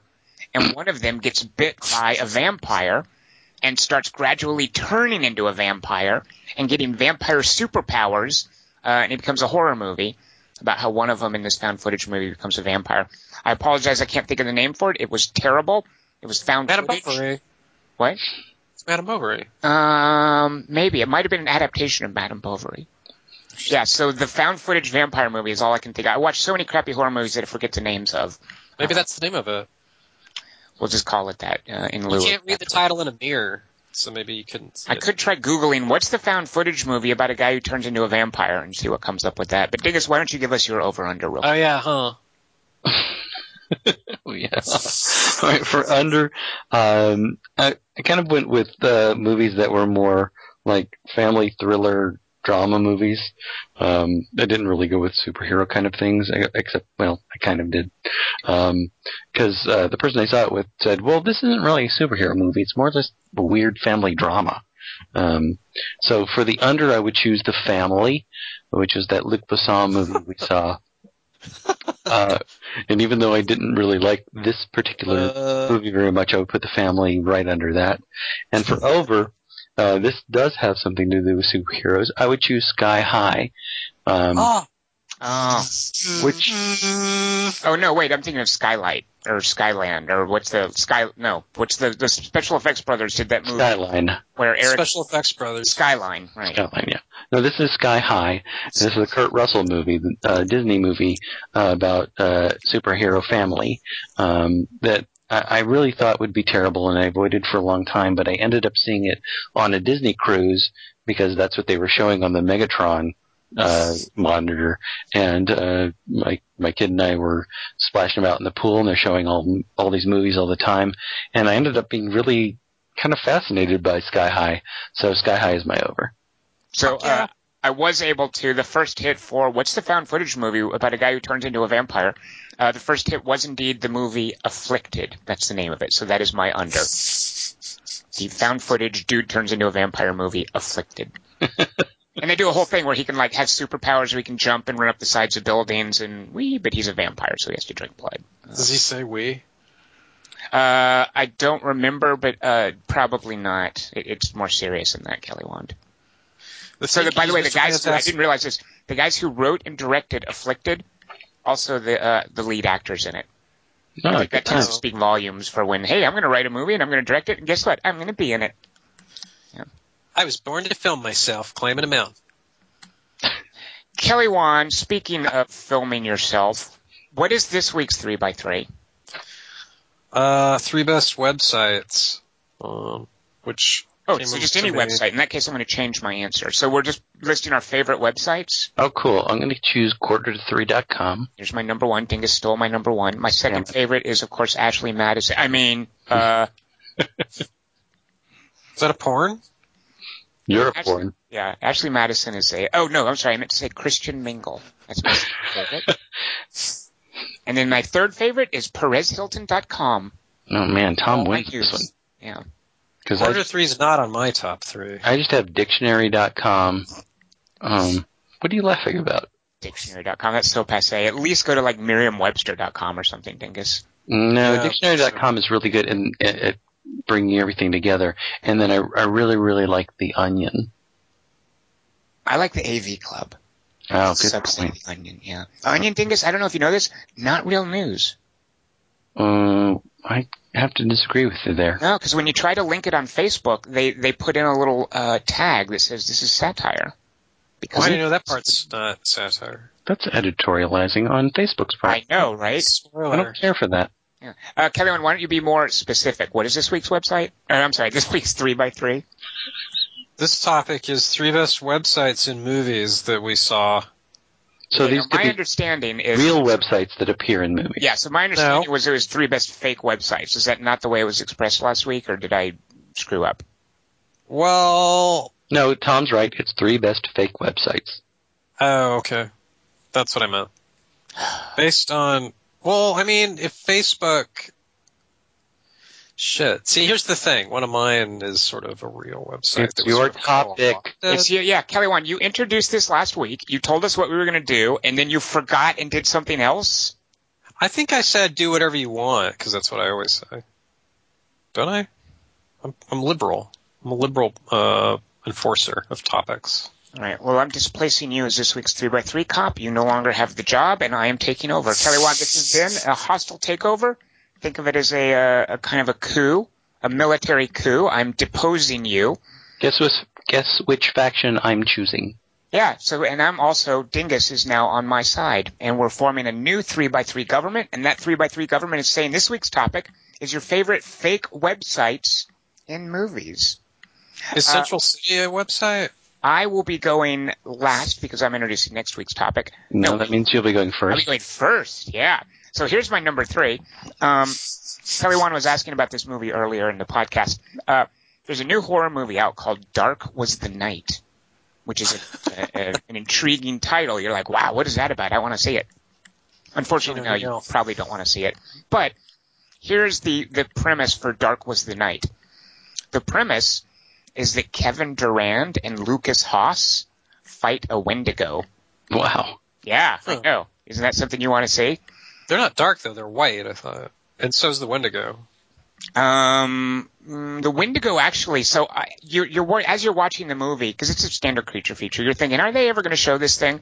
And when they finally show the thing, you kind of are like, oh, they shouldn't have showed the thing. That looks so a little adorable. No. Guys, go back and give me a different take on your Wendigo. This is not working. Wendigo. Did the Wendigo work for you in Wendigo? Yes, the Larry Fessenden movie, absolutely. So there's a great Larry Fessenden movie with a child actor whose name I forget, with Jake Weber, and Patricia Clarkson. I love the Larry Fessenden Wendigo, and especially what he does when they have to show the Wendigo. This amazing like puppet work and these stealth stuff. Super creepy. Yeah, but the Wendigo in Dark Was the Night is just a goofy CG lizard thing. But the cool thing, though, about Dark Was the Night is it takes a long time. It's a really slow, morose, kind of slow burn movie, which might not be the best choice for a creature feature. But there's a lot of Kevin Durand in it, and Lucas Haas is his sidekick, and he's the sheriff in this small town. Lucas Haas is his deputy, and we love Kevin Durand in this podcast. So one of the things that he has to investigate is like cattle are getting slaughtered and things are going wrong in this town, and at one point the Wendigo just drags its muddy footprint all through town. It doesn't care if people know it's around. So Kevin Durand is having to look up like a honey badger. Yeah, he doesn't give a fuck. Kevin Durand is having to look up hoof prints on the internet. So to look up hoof prints on the internet, and you always see this in movies. I love like what they have to do. You can't just have Google, because Google is a trademark, and you're going to have to work out a deal with Google to have Google in your movie. It's better to have a fake website. But the funny thing, too, in all these movies is when you use your fake Google, the interface for the search returns looks exactly like Google. Just to make it clear for the viewers, this is a real search engine. That's what he just did. He searched something. So to investigate these hoof prints, Kevin Durand goes to searchitnow.com. Search it? Searchitnow.com. Yeah. We specialize in hoofs. It's all one word, and they're all in capitals at the top of the page. Search it now. Yeah. Wait, that's not a real one? That sounds. So Kelly, I'm glad you asked, because I did look for Search It Now. It is an Android app, which is basically their take on Google Maps. So there's an Android app, but the domain is available if you want to start your own search engine. So get it while you can. I'm going to have to overrule that that's allowable then. Oh, I'm afraid you are no longer in power as the 3x3 cop. So I'm not even going to pull over for you, Kelly Wand. Yeah. Wow. You're like the court stenographer overruling something. Yeah, nice try, Kelly Wand. Just keep typing. All right, so there's my number 3 is searchitnow.com from Dark Was the Night. Dingus, what is your number 3 favorite fake website in a movie? All right, my number 3 has the following quote in it. What the fuck is the internet? Now, is this quote something that you actually said? Is this a quote from the movie or from you while watching the movie? It's a quote from the movie. The Matrix. When the character is shown this particular website, the character says, "What the fuck is the internet?" I don't think the Oracle in the Matrix said that. It's actually from a movie I really had fun watching the first time I watched it, basically based on the person who made me watch it. And when I tried to watch it again this week, oh my god, it is unbearable. Ooh, ouch. Fantastic Four? So, I hope it wasn't me. Yeah, who made you watch this? My friend Yuri made me watch it many years ago. He thought it was very funny, and watching it together... Oh, can I guess, Dingus? Yeah, go ahead. Is it a Steven Soderbergh movie? No. Oh, never mind. Sorry. I have no guess. It is a Kevin Smith movie called Jay and Silent Bob Strike Back. Oh my god. And the actual website, which I thought was funny at the time, but very crass, the website is moviepoopshoot.com. That was just a big take. Oh my god. Yeah. Get it? That can't be a thing. Cool. Well, that's kind of what sets the plot in motion, in a way, if you want to call it a plot, is that Jay, who's this stoner, finds out that there's such a thing as the internet, and that people are talking about them selling out their comic book identities in order so that Hollywood can make a comic book movie out of their Blunt Man and Chronic comic books. They sign these off. Is this right before Shannon Elizabeth comes in and gives him a huge boner? Yep. And so, and the boner shows up. I'm glad you remembered that, Kelly Wand. And then she goes, "Did I get free refills with that?" Yeah. Because Silent Bob puts a cup over his boner to hide it, and she asks if they get. She loves boner. But they go to see one of the cartoonists, who's played by Ben Affleck, and they talk to him about what has happened to their property and who sold it, and who's getting the money for it. And Ben Affleck goes, "Well, there's this site called moviepoopshoot.com on the internet." And Jay says, "What the fuck is the internet?" Which is a line that never fails to make me laugh, even though this movie is horrible. And then Ben Affleck shows them what a message board is. And moviepoopshoot.com is basically Kevin Smith giving a middle finger to places like ain'titcool.news or ain'titcoolnews.com, whatever that is. He's grinding an axe, basically. Yeah, he's basically grinding an axe for the entire movie. And so it's this fake website that he also created a real website to promote his movie called this, but it's created for the movie. So moviepoopshoot.com, the icon of the website is a butt with film coming out of its anus. And they end up tracking this down all across America, and they finally wind up to find one of the commenters whose name on the internet is Magnolia Fan, and then they beat him up at the end of the movie. So, but is this still a real website? Comedy. I think it is still a website, but it just links basically to promotion of Kevin Smith stuff. Because if the 3x3 police didn't have their hands full watching Kelly Wand, who I think is going to try to pull a fast one, they might maybe give you a misdemeanor citation, Dingus, if it became a real website. No, I would expect a warning, but okay. The thing was, it was created it was probably created before the movie to promote the movie, but it's a fake website in the movie. There's kind of a recursive loop thing that happens when we try to talk about this, but moviepoopshoot.com was really just an anecdote. Quit saying the Earl thing. Just quit saying it. I apologize. It's kind of a Tourette's almost thing because I hate saying it. I hate even thinking about it, and I really don't like the movie. But when Kelly Wand talked about fake websites, I immediately thought of this. Why does Tom want you to stop saying it? Because it sounds disgusting. Yeah. Speaking of disgusting, and it's absolutely as much as I liked Kelly. Smith. As much as I liked Kevin Smith, that kind of thing is just stupid. I mean, it's a stupid name. I hate it. I hate the name for that website. I hate it even as a joke. It's not even a funny joke. Let's talk briefly about what Kevin Smith has been up to. Who here has seen Tusk? Yeah, I have.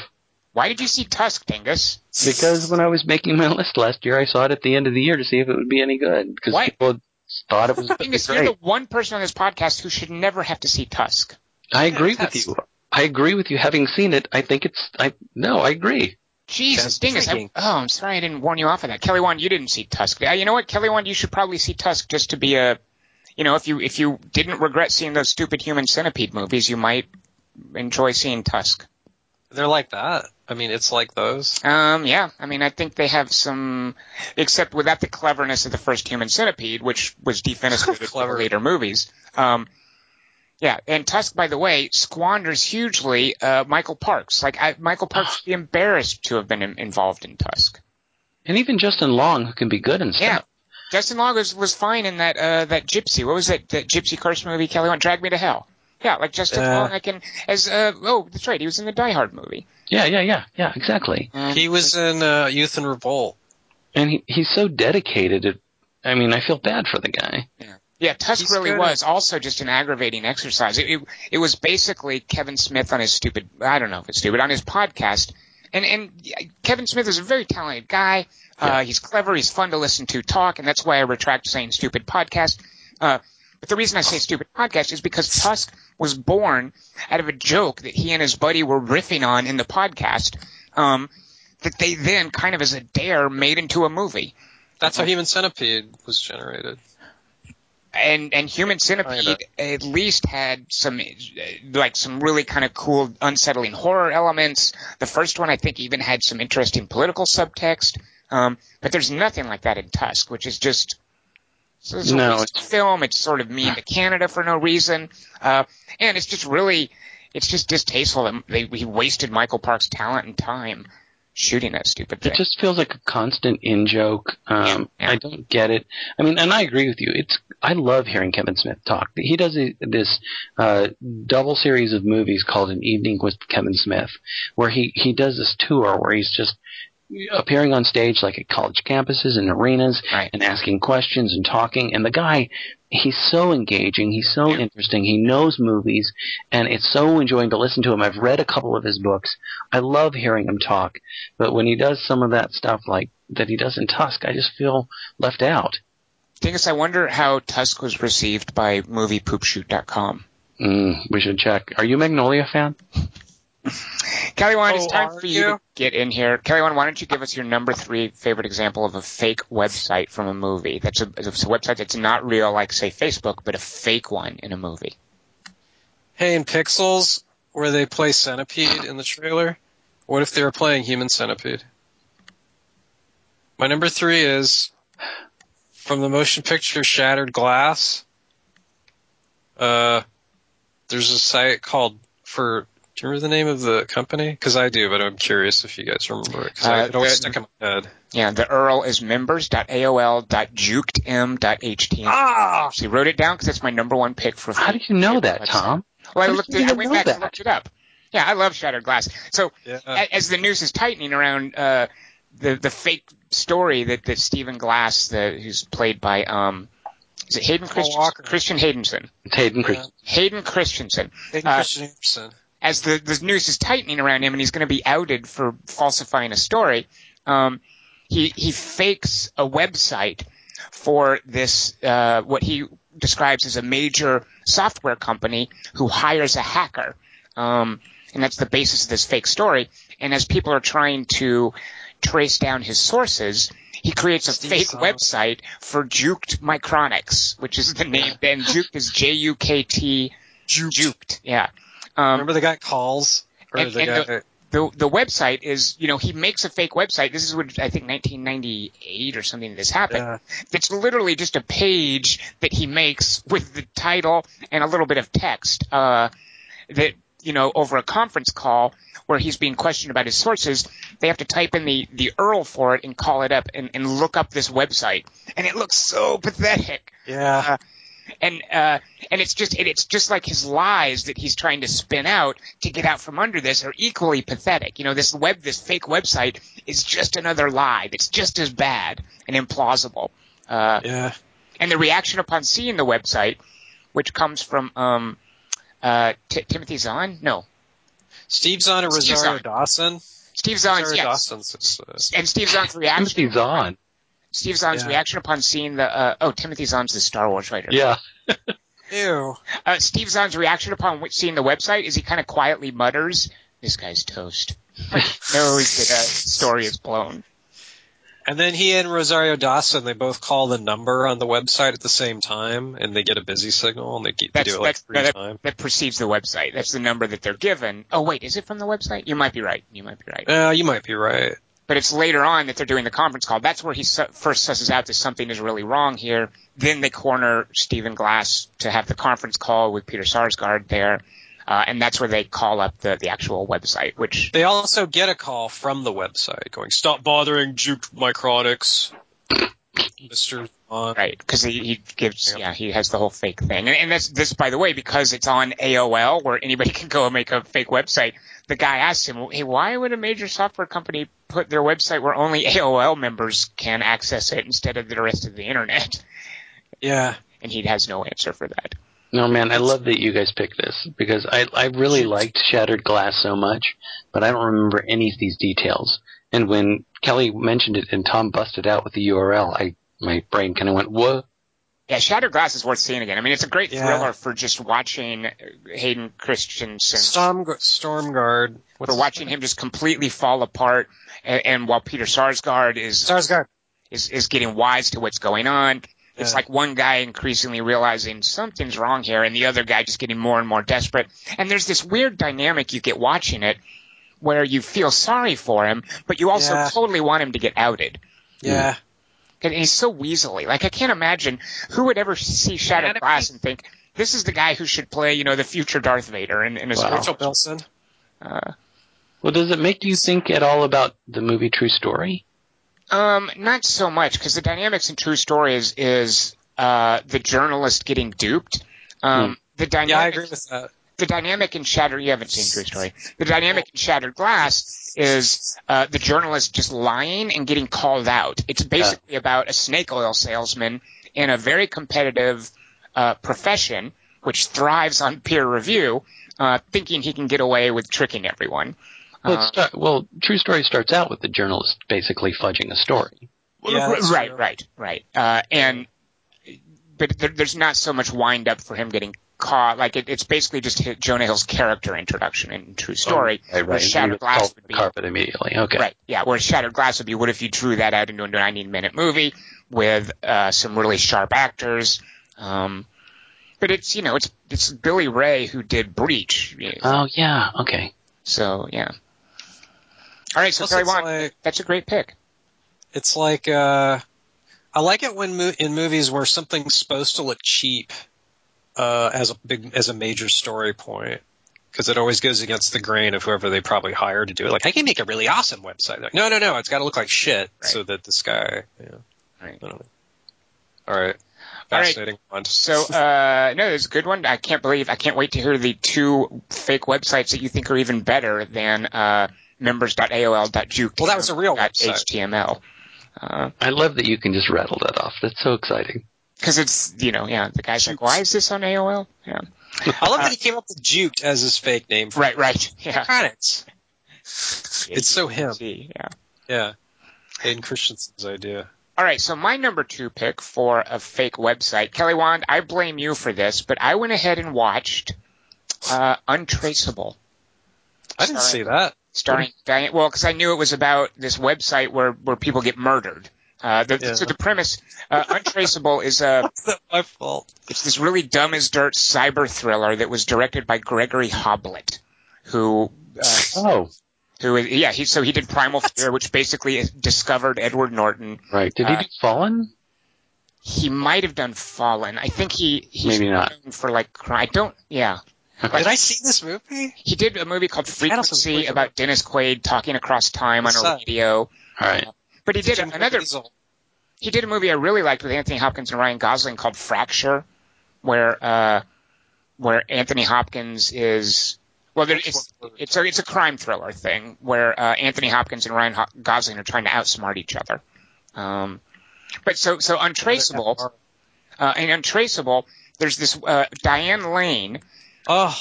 Plays an FBI cybercrimes division agent.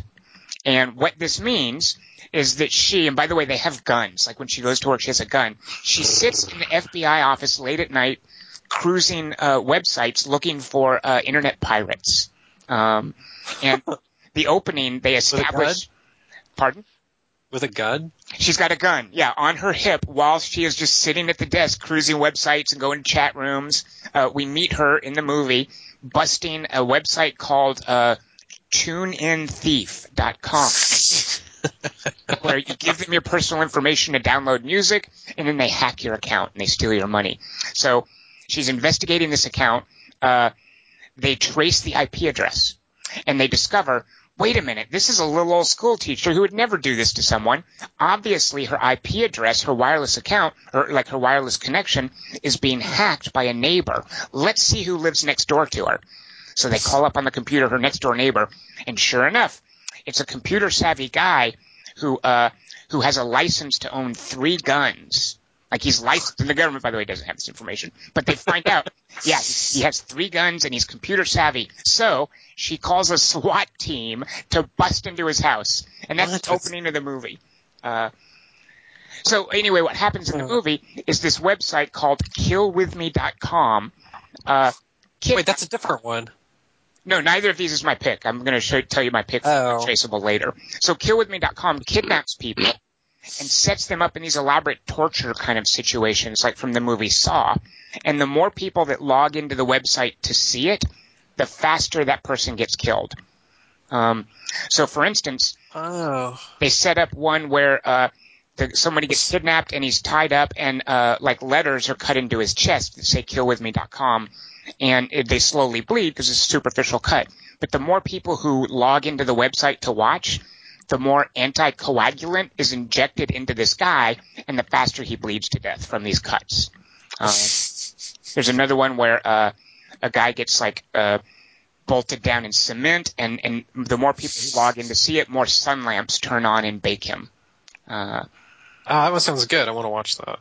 Well, you don't, because watching the sun. It's really stupid. Like the whole point of the movie is to try to be some sort of social commentary on internet culture and computers, and it really wants to be dark like Seven, but it's just so dopey. Isn't the cement one from the Diane Lane movie Unfaithful, or is that Untraceable? I get those two mixed up. Well, Unfaithful I really like. Like Unfaithful is good. Untraceable. I do too. That's not my joke. Oh, God. Sorry. No, the cement. I don't remember that scene from Unfaithful. Kelly's was an unjoke. When she finally gets captured, her particular death thing is the more people that log in, the faster she's going to get lowered, like she's strung up from the ceiling upside down. And the more people that log in to see her on killwithme.com, the faster she gets lowered down into lawnmower blades. Oh, so it's like Perils of Pauline. It's a race against time, though, while the sun guy's just getting fucked up the whole time. Well, hers is terrible, yeah, because that's like a gradual, slow death, and hers, she's just supposed to get... She's just going to, instantly get chopped up. I mean, she obviously saves herself and kills the bad guy. It seems like that would be one where people would go, I'll just come back and watch the end part. Right. Keep joining everything. Is there some sort of visual representation for when people are clicking and how things are increasing? Yes. Like pennies dropping on a scale or something? Well, there's a counter for the number of people who have logged in. And the faster it goes up into the millions, the more people are logging in. All right. And the whole premise of this movie, what should be intriguing is if you knew that this was real and not fake, would you log in? And the point of the movie is, yep, everyone's going to log in anyway because people suck. I never log into that shit. I'm always scared. Well, I don't like those beheading videos and stuff. And that's the thing is they talk about, like they specifically mention the Daniel Pearl beheading video, and that's kind of the culture that it's trying to address. But the movie is just so stupid and clumsy. So what year is this? Oh gosh. Oh, sorry. Never mind. 2004 or something. It's probably about 10 years old. All right. Okay. So the only saving grace of this movie, I find Colin Hanks really annoying. Partly because I really liked the TV series Fargo, and I thought that the introduction, like his character, totally screws the pooch early on in Fargo and is responsible for all these terrible things that happen. But no, the stupid story has to redeem him in the end, and I didn't need that silliness. Yeah. So I find Colin Hanks very grating. So the reason to watch Untraceable is if you want to see Colin Hanks gradually dissolved by acid. That's what happens to him in this movie. So it's got that going for it. And at any rate, my favorite website from Untraceable, fake website, while they're tracing down one of their clues about how to find something or other. DissolveColinWithMe.com. Is that it? They what? Is the website called Dissolve Colin with Me? That would be a good. No, I would like that website. Actually, I feel so. The movie's really icky. I even feel stupid saying like it. You know, they're icky scenes like this, and so his fate is he gets put in a tank of water, and the more people that log in, the more acid is mixed in with the water. It's kind of gross and stupid, but I do find Colin Hanks annoying. So at one point they're investigating the lead, and they have to reference eBay. But like Google, you can't just put eBay on a screen, I guess. So their fake eBay website is called bidityours.com. What? Yeah, and they have to say that really quick as if it's as familiar as a thing like saying eBay. Like, yeah, he got it on bidityours.com. That's a weird choice. It really is. It's like they could have made that anything. Yeah. Like Dippy. Like auctionthis.com or something, but no, they go to bidityours.com. Yeah. But imagine the thing. It's stuck in my head forever now. Imagine the number of websites they probably went through. They probably did say, they probably did type in auction.com and a bunch of others, and finally they landed on Bid It Yours. Stuck with the Or the opposite. Just call it Bid It Yours, like it was a studio note. Right. Like maybe it was eBay or something. All right, so Kelly Wand is going to watch Untraceable with Diane Lane. She is so gorgeous. I mean, yeah, really, no kidding. Isn't she great? Did you ever see Lady Beware? No. Should I? Is she in it? I mean, I remember how weird we all felt thinking that, Martha Kent was really hot in the Superman movie. That was kind of like... She's super hot. Did you ever see, what's the Big Town with Matt Dillon and her? No, I did not.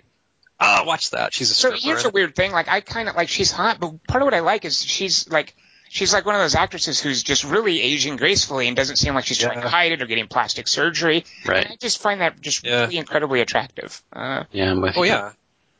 I'll do her at any age. I agree with you. She's a very talented woman. It's very gracious of you, Kelly Wand. Yeah. Dingus, what is your second favorite fake website that does not exist but you saw in the movie? All right. Well, you don't actually see the website. You just hear a character talking about it in the early part of the movie. And here's what the character says about the website. You're the weird one, man. Don't make me feel weird because I like porn. You're the weird one for not liking porn. I'm normal as shit. Kelly, I feel like Dingus was actually just talking normally and not quoting a movie. Yeah, I haven't done the quote yet. I don't think I've seen this movie, Dingus. What was Curtis's favorite part of Birdman? The underwear. And then the boner at the end. Right, the particular website, let's see if you can figure it out from the website. The website in this particular movie was a website called Vagtastic Voyage. Jeez. It's almost as bad as poopshoot.com. It really is. I feel bad about this, but I remembered this, and I searched. Oh! There it was. Can I guess? Yeah, go ahead. So this sounds like something that would be in, who are the guys that VeggieTales? like James Franco and Jonah Hill and that crew. You're close. Apatow. Who did that stupid post-apocalyptic thing with the End of Times? What was that called? Where James Franco? This is the end. This is the end. Who did that? Favorite. Them. It sounds like something like from that crew. Am I right, Dingus? You're close, but think of the rich man's version of those two actors you just said. Your Highness. Danny McBride and Will Ferrell. Pineapple Express. How about Seth Rogen saying this line? Green Hornet. Knocked Up? No. Zack and Miri? Funny People? Jesus, you guys. It's from Superbad. Oh, that far ago. Okay. Yeah. Far ago. 2007. It's directed by Greg Mottola. Superbad is 2007. Wow, awesome. Yeah. Okay. So at the beginning of the movie, it's not Seth Rogen. Good God, I apologize. It's Jonah Hill. It is a very young Jonah Hill. Yeah, it's Jonah Hill, exactly. Yeah. Seth Rogen is playing the part that I don't like in the movie, which I got sucked into. Oh, remember when we didn't like Bill Hader either? That's right. That was Bill Hader before we really liked him from Skeleton Twins. Yeah. And I ended up being stuck watching some of those cops running around. But that scene with them in the convenience store with McLovin is really kind of charming because McLovin is so good in the scene. I can't remember that guy. Christopher Mintz-Plasse. Yeah. Thank you. Yeah. Christopher Mintz. Did you say Platt? Platt, yeah. He's so charming and so scared and so freaked out by his ID and the way those cops are dealing with him. I wish they had just left the cops there. I'm sorry that they dragged them through the rest of the movie. But that early part with Jonah Hill and good God, I can't even remember his name. What, you forgetting Michael Cera's name? Thank you, Michael Cera. God, I'm sorry. I'm stuck with I was stuck with an image of the other guy who's getting all this bad press for saying something bad at a Comic-Con recently.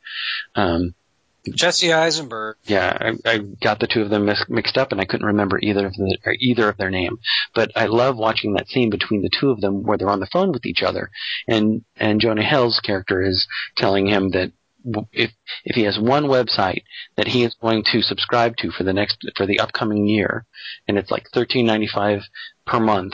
But there's so many things that you get access to, and he lists all of the things that you get access to on this website. But mainly the website is about like stopping by and like a girl walking down the street and paying her to come into the van and have sex with you.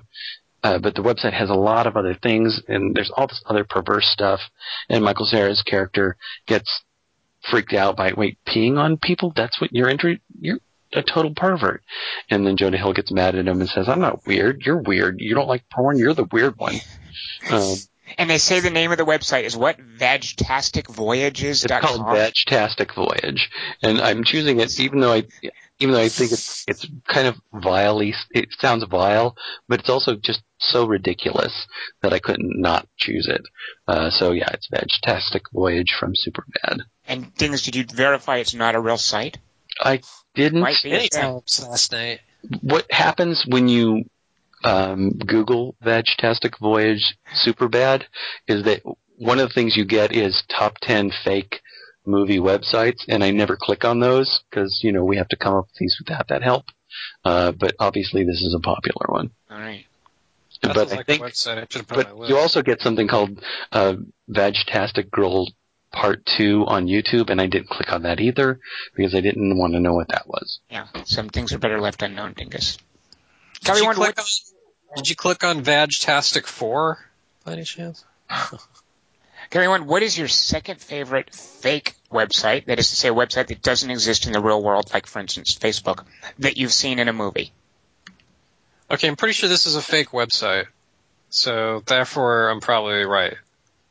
My number 2 favorite fake website in a motion picture from the Academy is, and number 2, my favorite is, in Hannibal, the FBI's 10 Most Wanted list is on a website, and Osama bin Laden's on it, but then Hannibal, outranks him, and it was like, fuck, that'd be so cool to get all that money. Alright, not a fake website, but thank you for playing.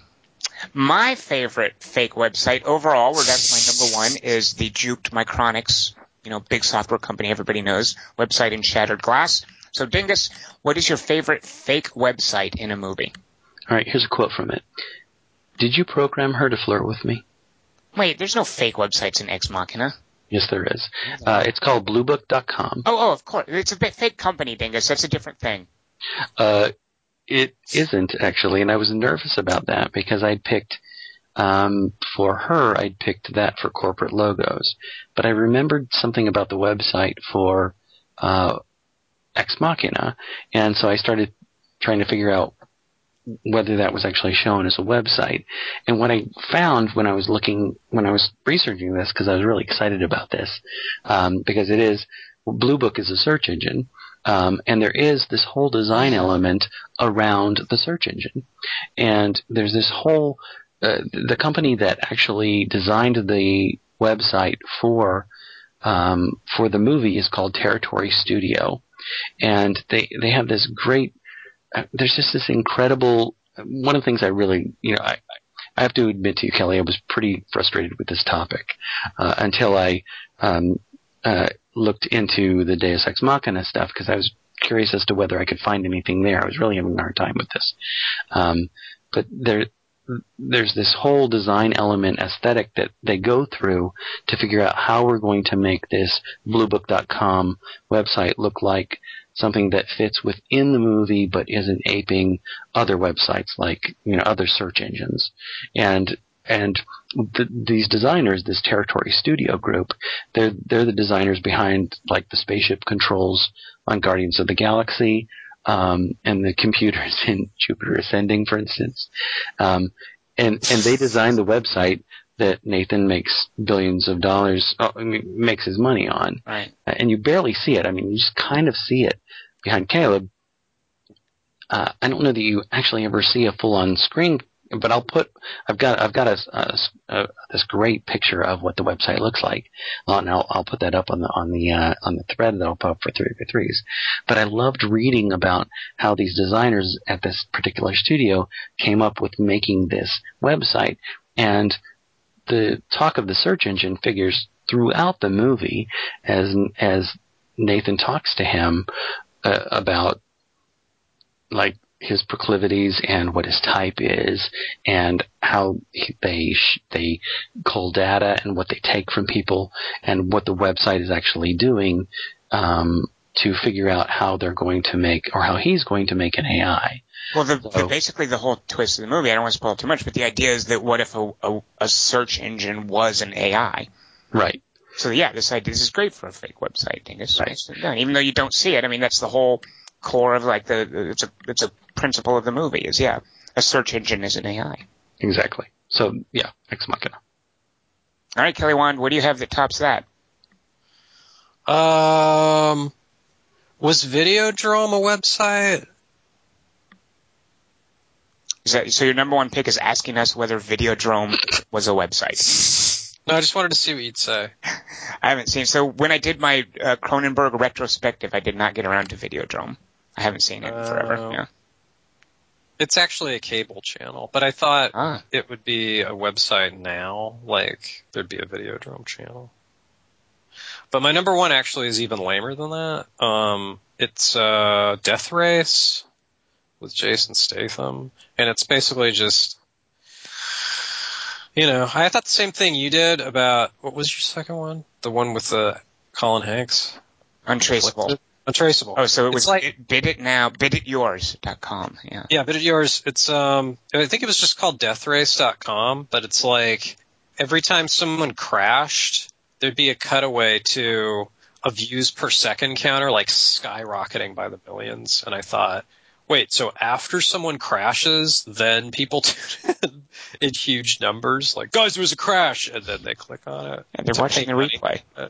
Well, that was part of the whole stupid thing with that remake was, hey, what if we make it like an internet spectacle? Like that's, Joan Allen is in charge of this reality. Like it was trying to do like a reality TV show commentary type social issue thing with Death Race, yeah.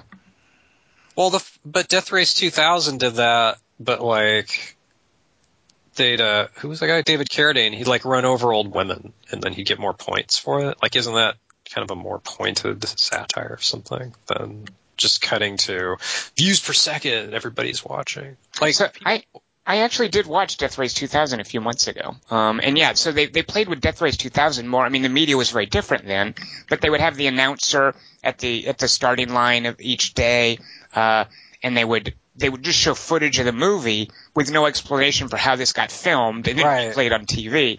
But they're definitely implying that, yeah, this is being broadcast over television, not live, of course, because that wasn't.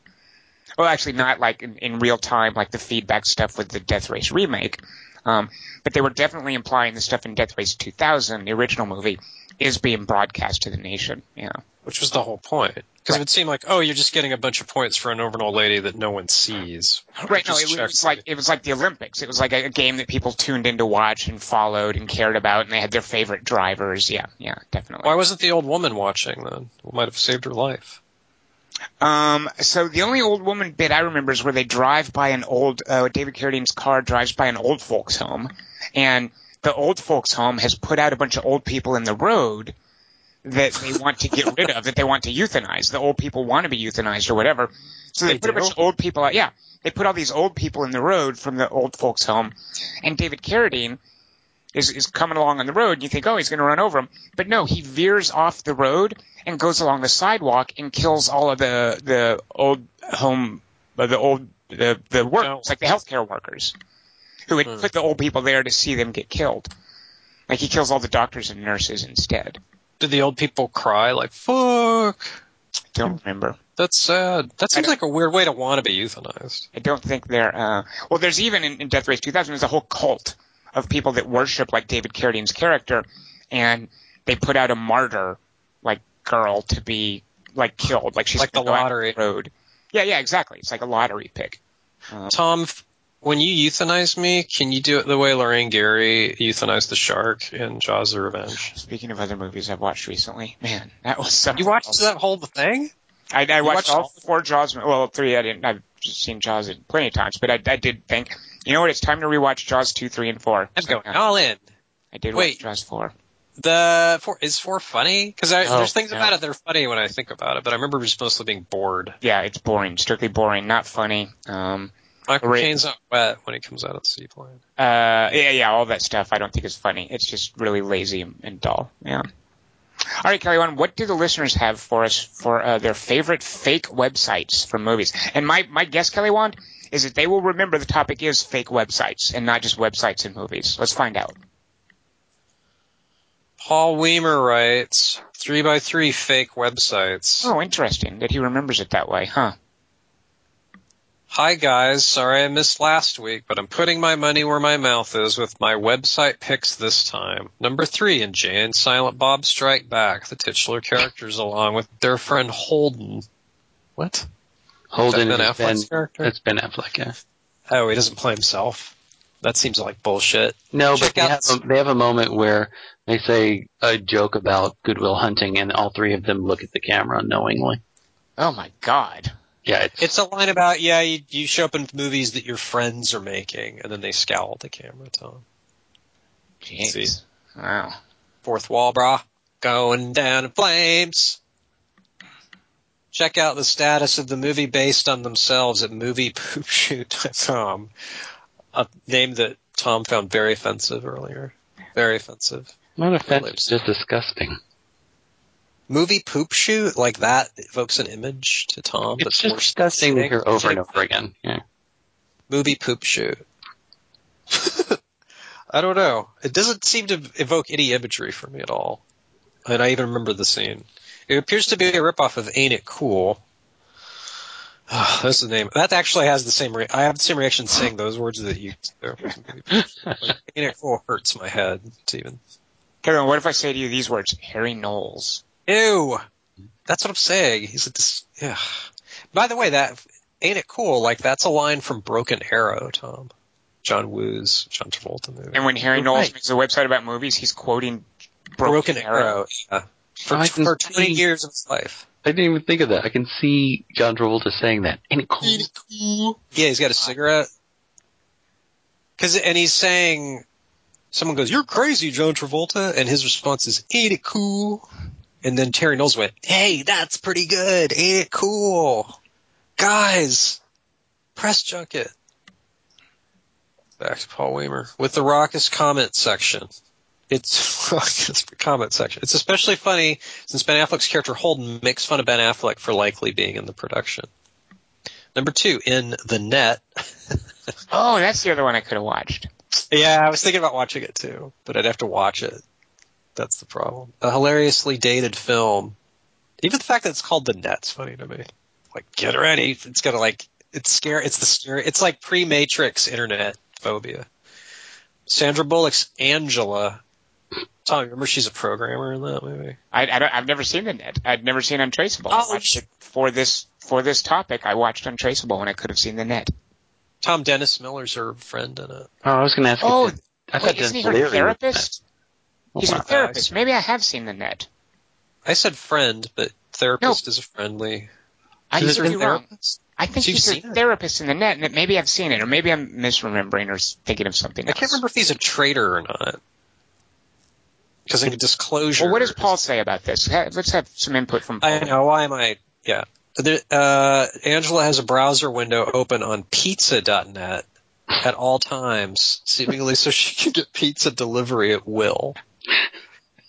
Wait, that's pretty good. Pizza.net. Pizza.net. She can just download pizzas. It's also got the name of the movie in the site name. It's The Net. Back then, it was a crazy dream, being able to order pizza online. I know. Who'd have thought? You'd have to use a computer for that. The graphic, plus pizza takes so long to prepare, and it's so hard to get it fast. You got to use the computer to get pizza. Like, that's a tough one to nail down with just phone and paper. The graphics on the website look suitably 90s garish. And our British listeners are pretty articulate. Number 1 in as opposed to that. Number 1 in Interstate 60. What? Tom? Wow. I don't see movies based on freeway signs titles. So, real quick, Sandra Bullock contacts the only other person who knows her by sight, psychiatrist and former lover Alan Champion, by Dennis Miller. Wait, that's his character? So I was right. He was a psychiatrist, and I guess I have seen The Net. Dr. Champion. Oh. Reed Richards. All right, so I'm sorry. Kelly, you were talking about the Audubon? Number 1 in Interstate 60, MajorDecision.com is an 8-ball-like... Oh, wait, I should have said Blue Fairy from AI. But anyway, Rob Williams is an 8-ball-like website that the indecisive and vacillating Neil, James Marsden, uses to decide things. Wait, indecisive and vacillating? I can't make up my mind between those two words. Uses to decide things. Why you got to take down Paul Weimer like that, Kelly Wand? I'm sorry, Paul Weimer. I thought I'm doing this for you. It's meant to be fun. You got to. There's a little IMDb going on here. Uses to decide things like whether he should dress up for his lunch. What's this fucking movie about? Isn't this a Robert Zemeckis movie? What is it? Called Interstate 60? That's used cars. Oh, man. MajorDecision.com is an 8-ball-like website that the indecisive and vacillating Neil uses to decide things like whether he should dress up for his lunch, a very dressy affair, or to submit a painting for an art competition. Wait, that's an either-or. Do I dress up or paint something? I just like the idea of looking at my lunch, like my chicken sandwich, and going, should I dress up for my lunch? Should I wear a tie for this? Is it a comedy, or is this like a... Yeah, so it's Bob Gale, who... The other guy, the other Bob, his co-writer. Yeah, for Back to the Future, yeah. And he, so Interstate 60, and it has Gary Oldman as this weird kind of like Hobbit-type character, and Michael J. Fox is in it, and yeah, it's all a huge mess. Is it heard of this? Thank you, Paul. Yeah, it's an infamous mess of a movie that Bob Gale's like, I'm going to make my own movie now, and he got a good cast for it, and it's called Interstate 60, Tales of the Open Road, and just a really embarrassing Gary Oldman performance. Wait, is it before or after Back to the Future? I think it's after. 85? Maybe in the 90s or something. Oh, I thought you'd looked it up. And you just I closed it, but I did briefly look it up, yeah. I love the question, is it before or after Back to the Future? It's quite the question, Kelly Wand. Vacillating. The user vacillation.com The user asks a question, and a ball goes through a mousetrap-like conveyance with goofy sound effects before reaching yes or no. Best regards, Paul Weimer. Wow. I love that Paul has put this on my radar because I have never heard of this. Dingus, do not watch Interstate 60. Kelly Wand, you should see Interstate 60. What? All I think of whenever I hear the word interstate is Smash Up on Interstate 5, which is one of those terrible old disaster movies. I remember that, yeah. You know, where the whole movie just leads up to a big car pileup. Instead, you could just watch Final Destination 2 and get your car pileup at the beginning of the movie. Good point. I want to use MajorDecision.com to decide whether I should see Interstate 60. Let's see. Hold on. I'm typing it up now. I'm pressing the button. Goofy sound effects. The ball rolls down, and it says yes. Minority Report. Oh. Arthur Giovannicelli! This is the movie I haven't seen still. I always keep meaning to. Her. Beautiful and writtenletters.com is the site for which the main character works. Oh, that's right. I forgot about that element. Yeah, you know who else works for that site? Scarlett Johansson. Chris Pratt. Yeah. Yeah. Ooh. Oh, Tom. Sowing your wild oats. I'm not sure how the business model functions. Are the people who get the letters aware they're written by professionals? I like the letters Theodore writes, and I would buy the book that gets made. That's Arthur Giovanni. Oh, that's right. She makes a book out of it. That's beautiful. That's a really good choice. I like that. Well, I was going to pick that. Yeah, you were. Instead, I went with Death Race. No, instead you went with Hannibal. Hannibal. You went with a television series. Juked. Let's focus on the positive. All right, that's it. That's what we got. All right, runners up for fake websites. The only runner-up I have is in direct defiance to what Tom said about Google earlier, that you couldn't use Google as a fake website. Didn't you say something like that? Well, maybe you can, but I just always assumed because it's a product and because, you know, you've got to be careful about using products appearing in movies. Like, it's funny watching movies from the 70s where people have like a breakfast table with actually named cereals and they're sitting there drinking a Coke and you can see Coca-Cola on the side of the can. Like, I think movies tend to be shy about using actual trademarked product names. Right. So, but you were saying, like, Dingus, you actually see Google in a movie? I wouldn't be surprised if in some of them. Was it The Internship? No, it's in Idiocracy. Oh shit! That's a great movie to raid from. Fuck, I saw. And I tried to mine from Idiocracy because I thought there's got to be some website stuff in that. But the thing I found was that there's just like a placard that says "Oogle my Google," and it just means that Google is part of the whole porn industry now. It's not just something that you search for on. It's just it's I forget what the actual thing says, but it's Google with this is where you get your porn kind of thing. Right. See, Kaiwan, why didn't you think of that? Tom, there's some computer shit in Wet Hot American Summer first day camp. Good to know, but this is not a television podcast. Ooh, sick burn. Yeah, but it's a computer related topic. All right, next week's topic this is going to be a nice, broad, easy one. You're not going to have to go digging through old movies looking. This isn't going to make you watch something like Untraceable or The Net, suffice to say. Jaws of Revenge. Yeah. Next week, the 3x3 is your favorite mentor-student relationships. Good one. Like it. Oh, that's good. Yep, lots of options there. I'm not taking anything off the table. I'm not even going to tell you what I consider taken off the table. So tune in next week and you'll hear more about that. Send your picks in to 3x3@quarter-to-3.com. We'd love to read them on the air. And next week we will be seeing Man from U.N.C.L.E. Here's a multiple choice quiz.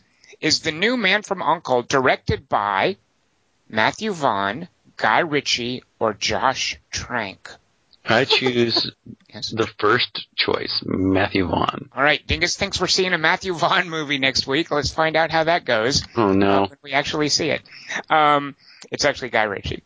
Matthew Vaughn did Kingsman. He can't be that busy, Dingus. You know why I chose Matthew Vaughn? You said in an earlier podcast that was him. Who did Man from U.N.C.L.E.? You said that, yeah. Well, I tricked you, didn't I? Yeah, you totally trolled me. You're a troll. No, this is a Guy Ritchie movie, starring Dingus's favorite male actor, Henry Cavill, whatever, the dude from The Immortals. And I said I thought Man from U.N.C.L.E. had Ed Helms in it. Maybe it does. I don't know. It has Leona Helmsley in it. Are Guy Ritchie and Ed Helms like normal collaborators? No, but that was when I said that you said, haha, Dingus doesn't know the Matthew Vaughn movie that's coming out. I didn't say that on the podcast, did I? I hope so. Then it doesn't count. Yeah, I don't know that I'm on record for thinking this is a Matthew Vaughn Dingus. I might have dodged that bullet. The record. All right, so join us for that next week. I am Tom Chick. I've been joined by Christian Morawski. It's Christian Morawski. It's exactly what I just said. I don't know why you think you're correcting me. And we had here Kelly Wand. Hey, were there any websites in Still Alice? I can't remember. La la la la la la. Well, this is great, Tom. Just can't believe you guys didn't tell me to see Whiplash. It was so good. Why didn't you just let me down? La la la. It's terrible. We were busy Not trying my tempo, Kelly Wand. Not my tempo. Not my tempo. My apologies to the Neurosties. Not my tempo. It doesn't sound as powerful when I do it, by the way. Nothing does. Got my Not coat. tempo. Got my coat. La la la.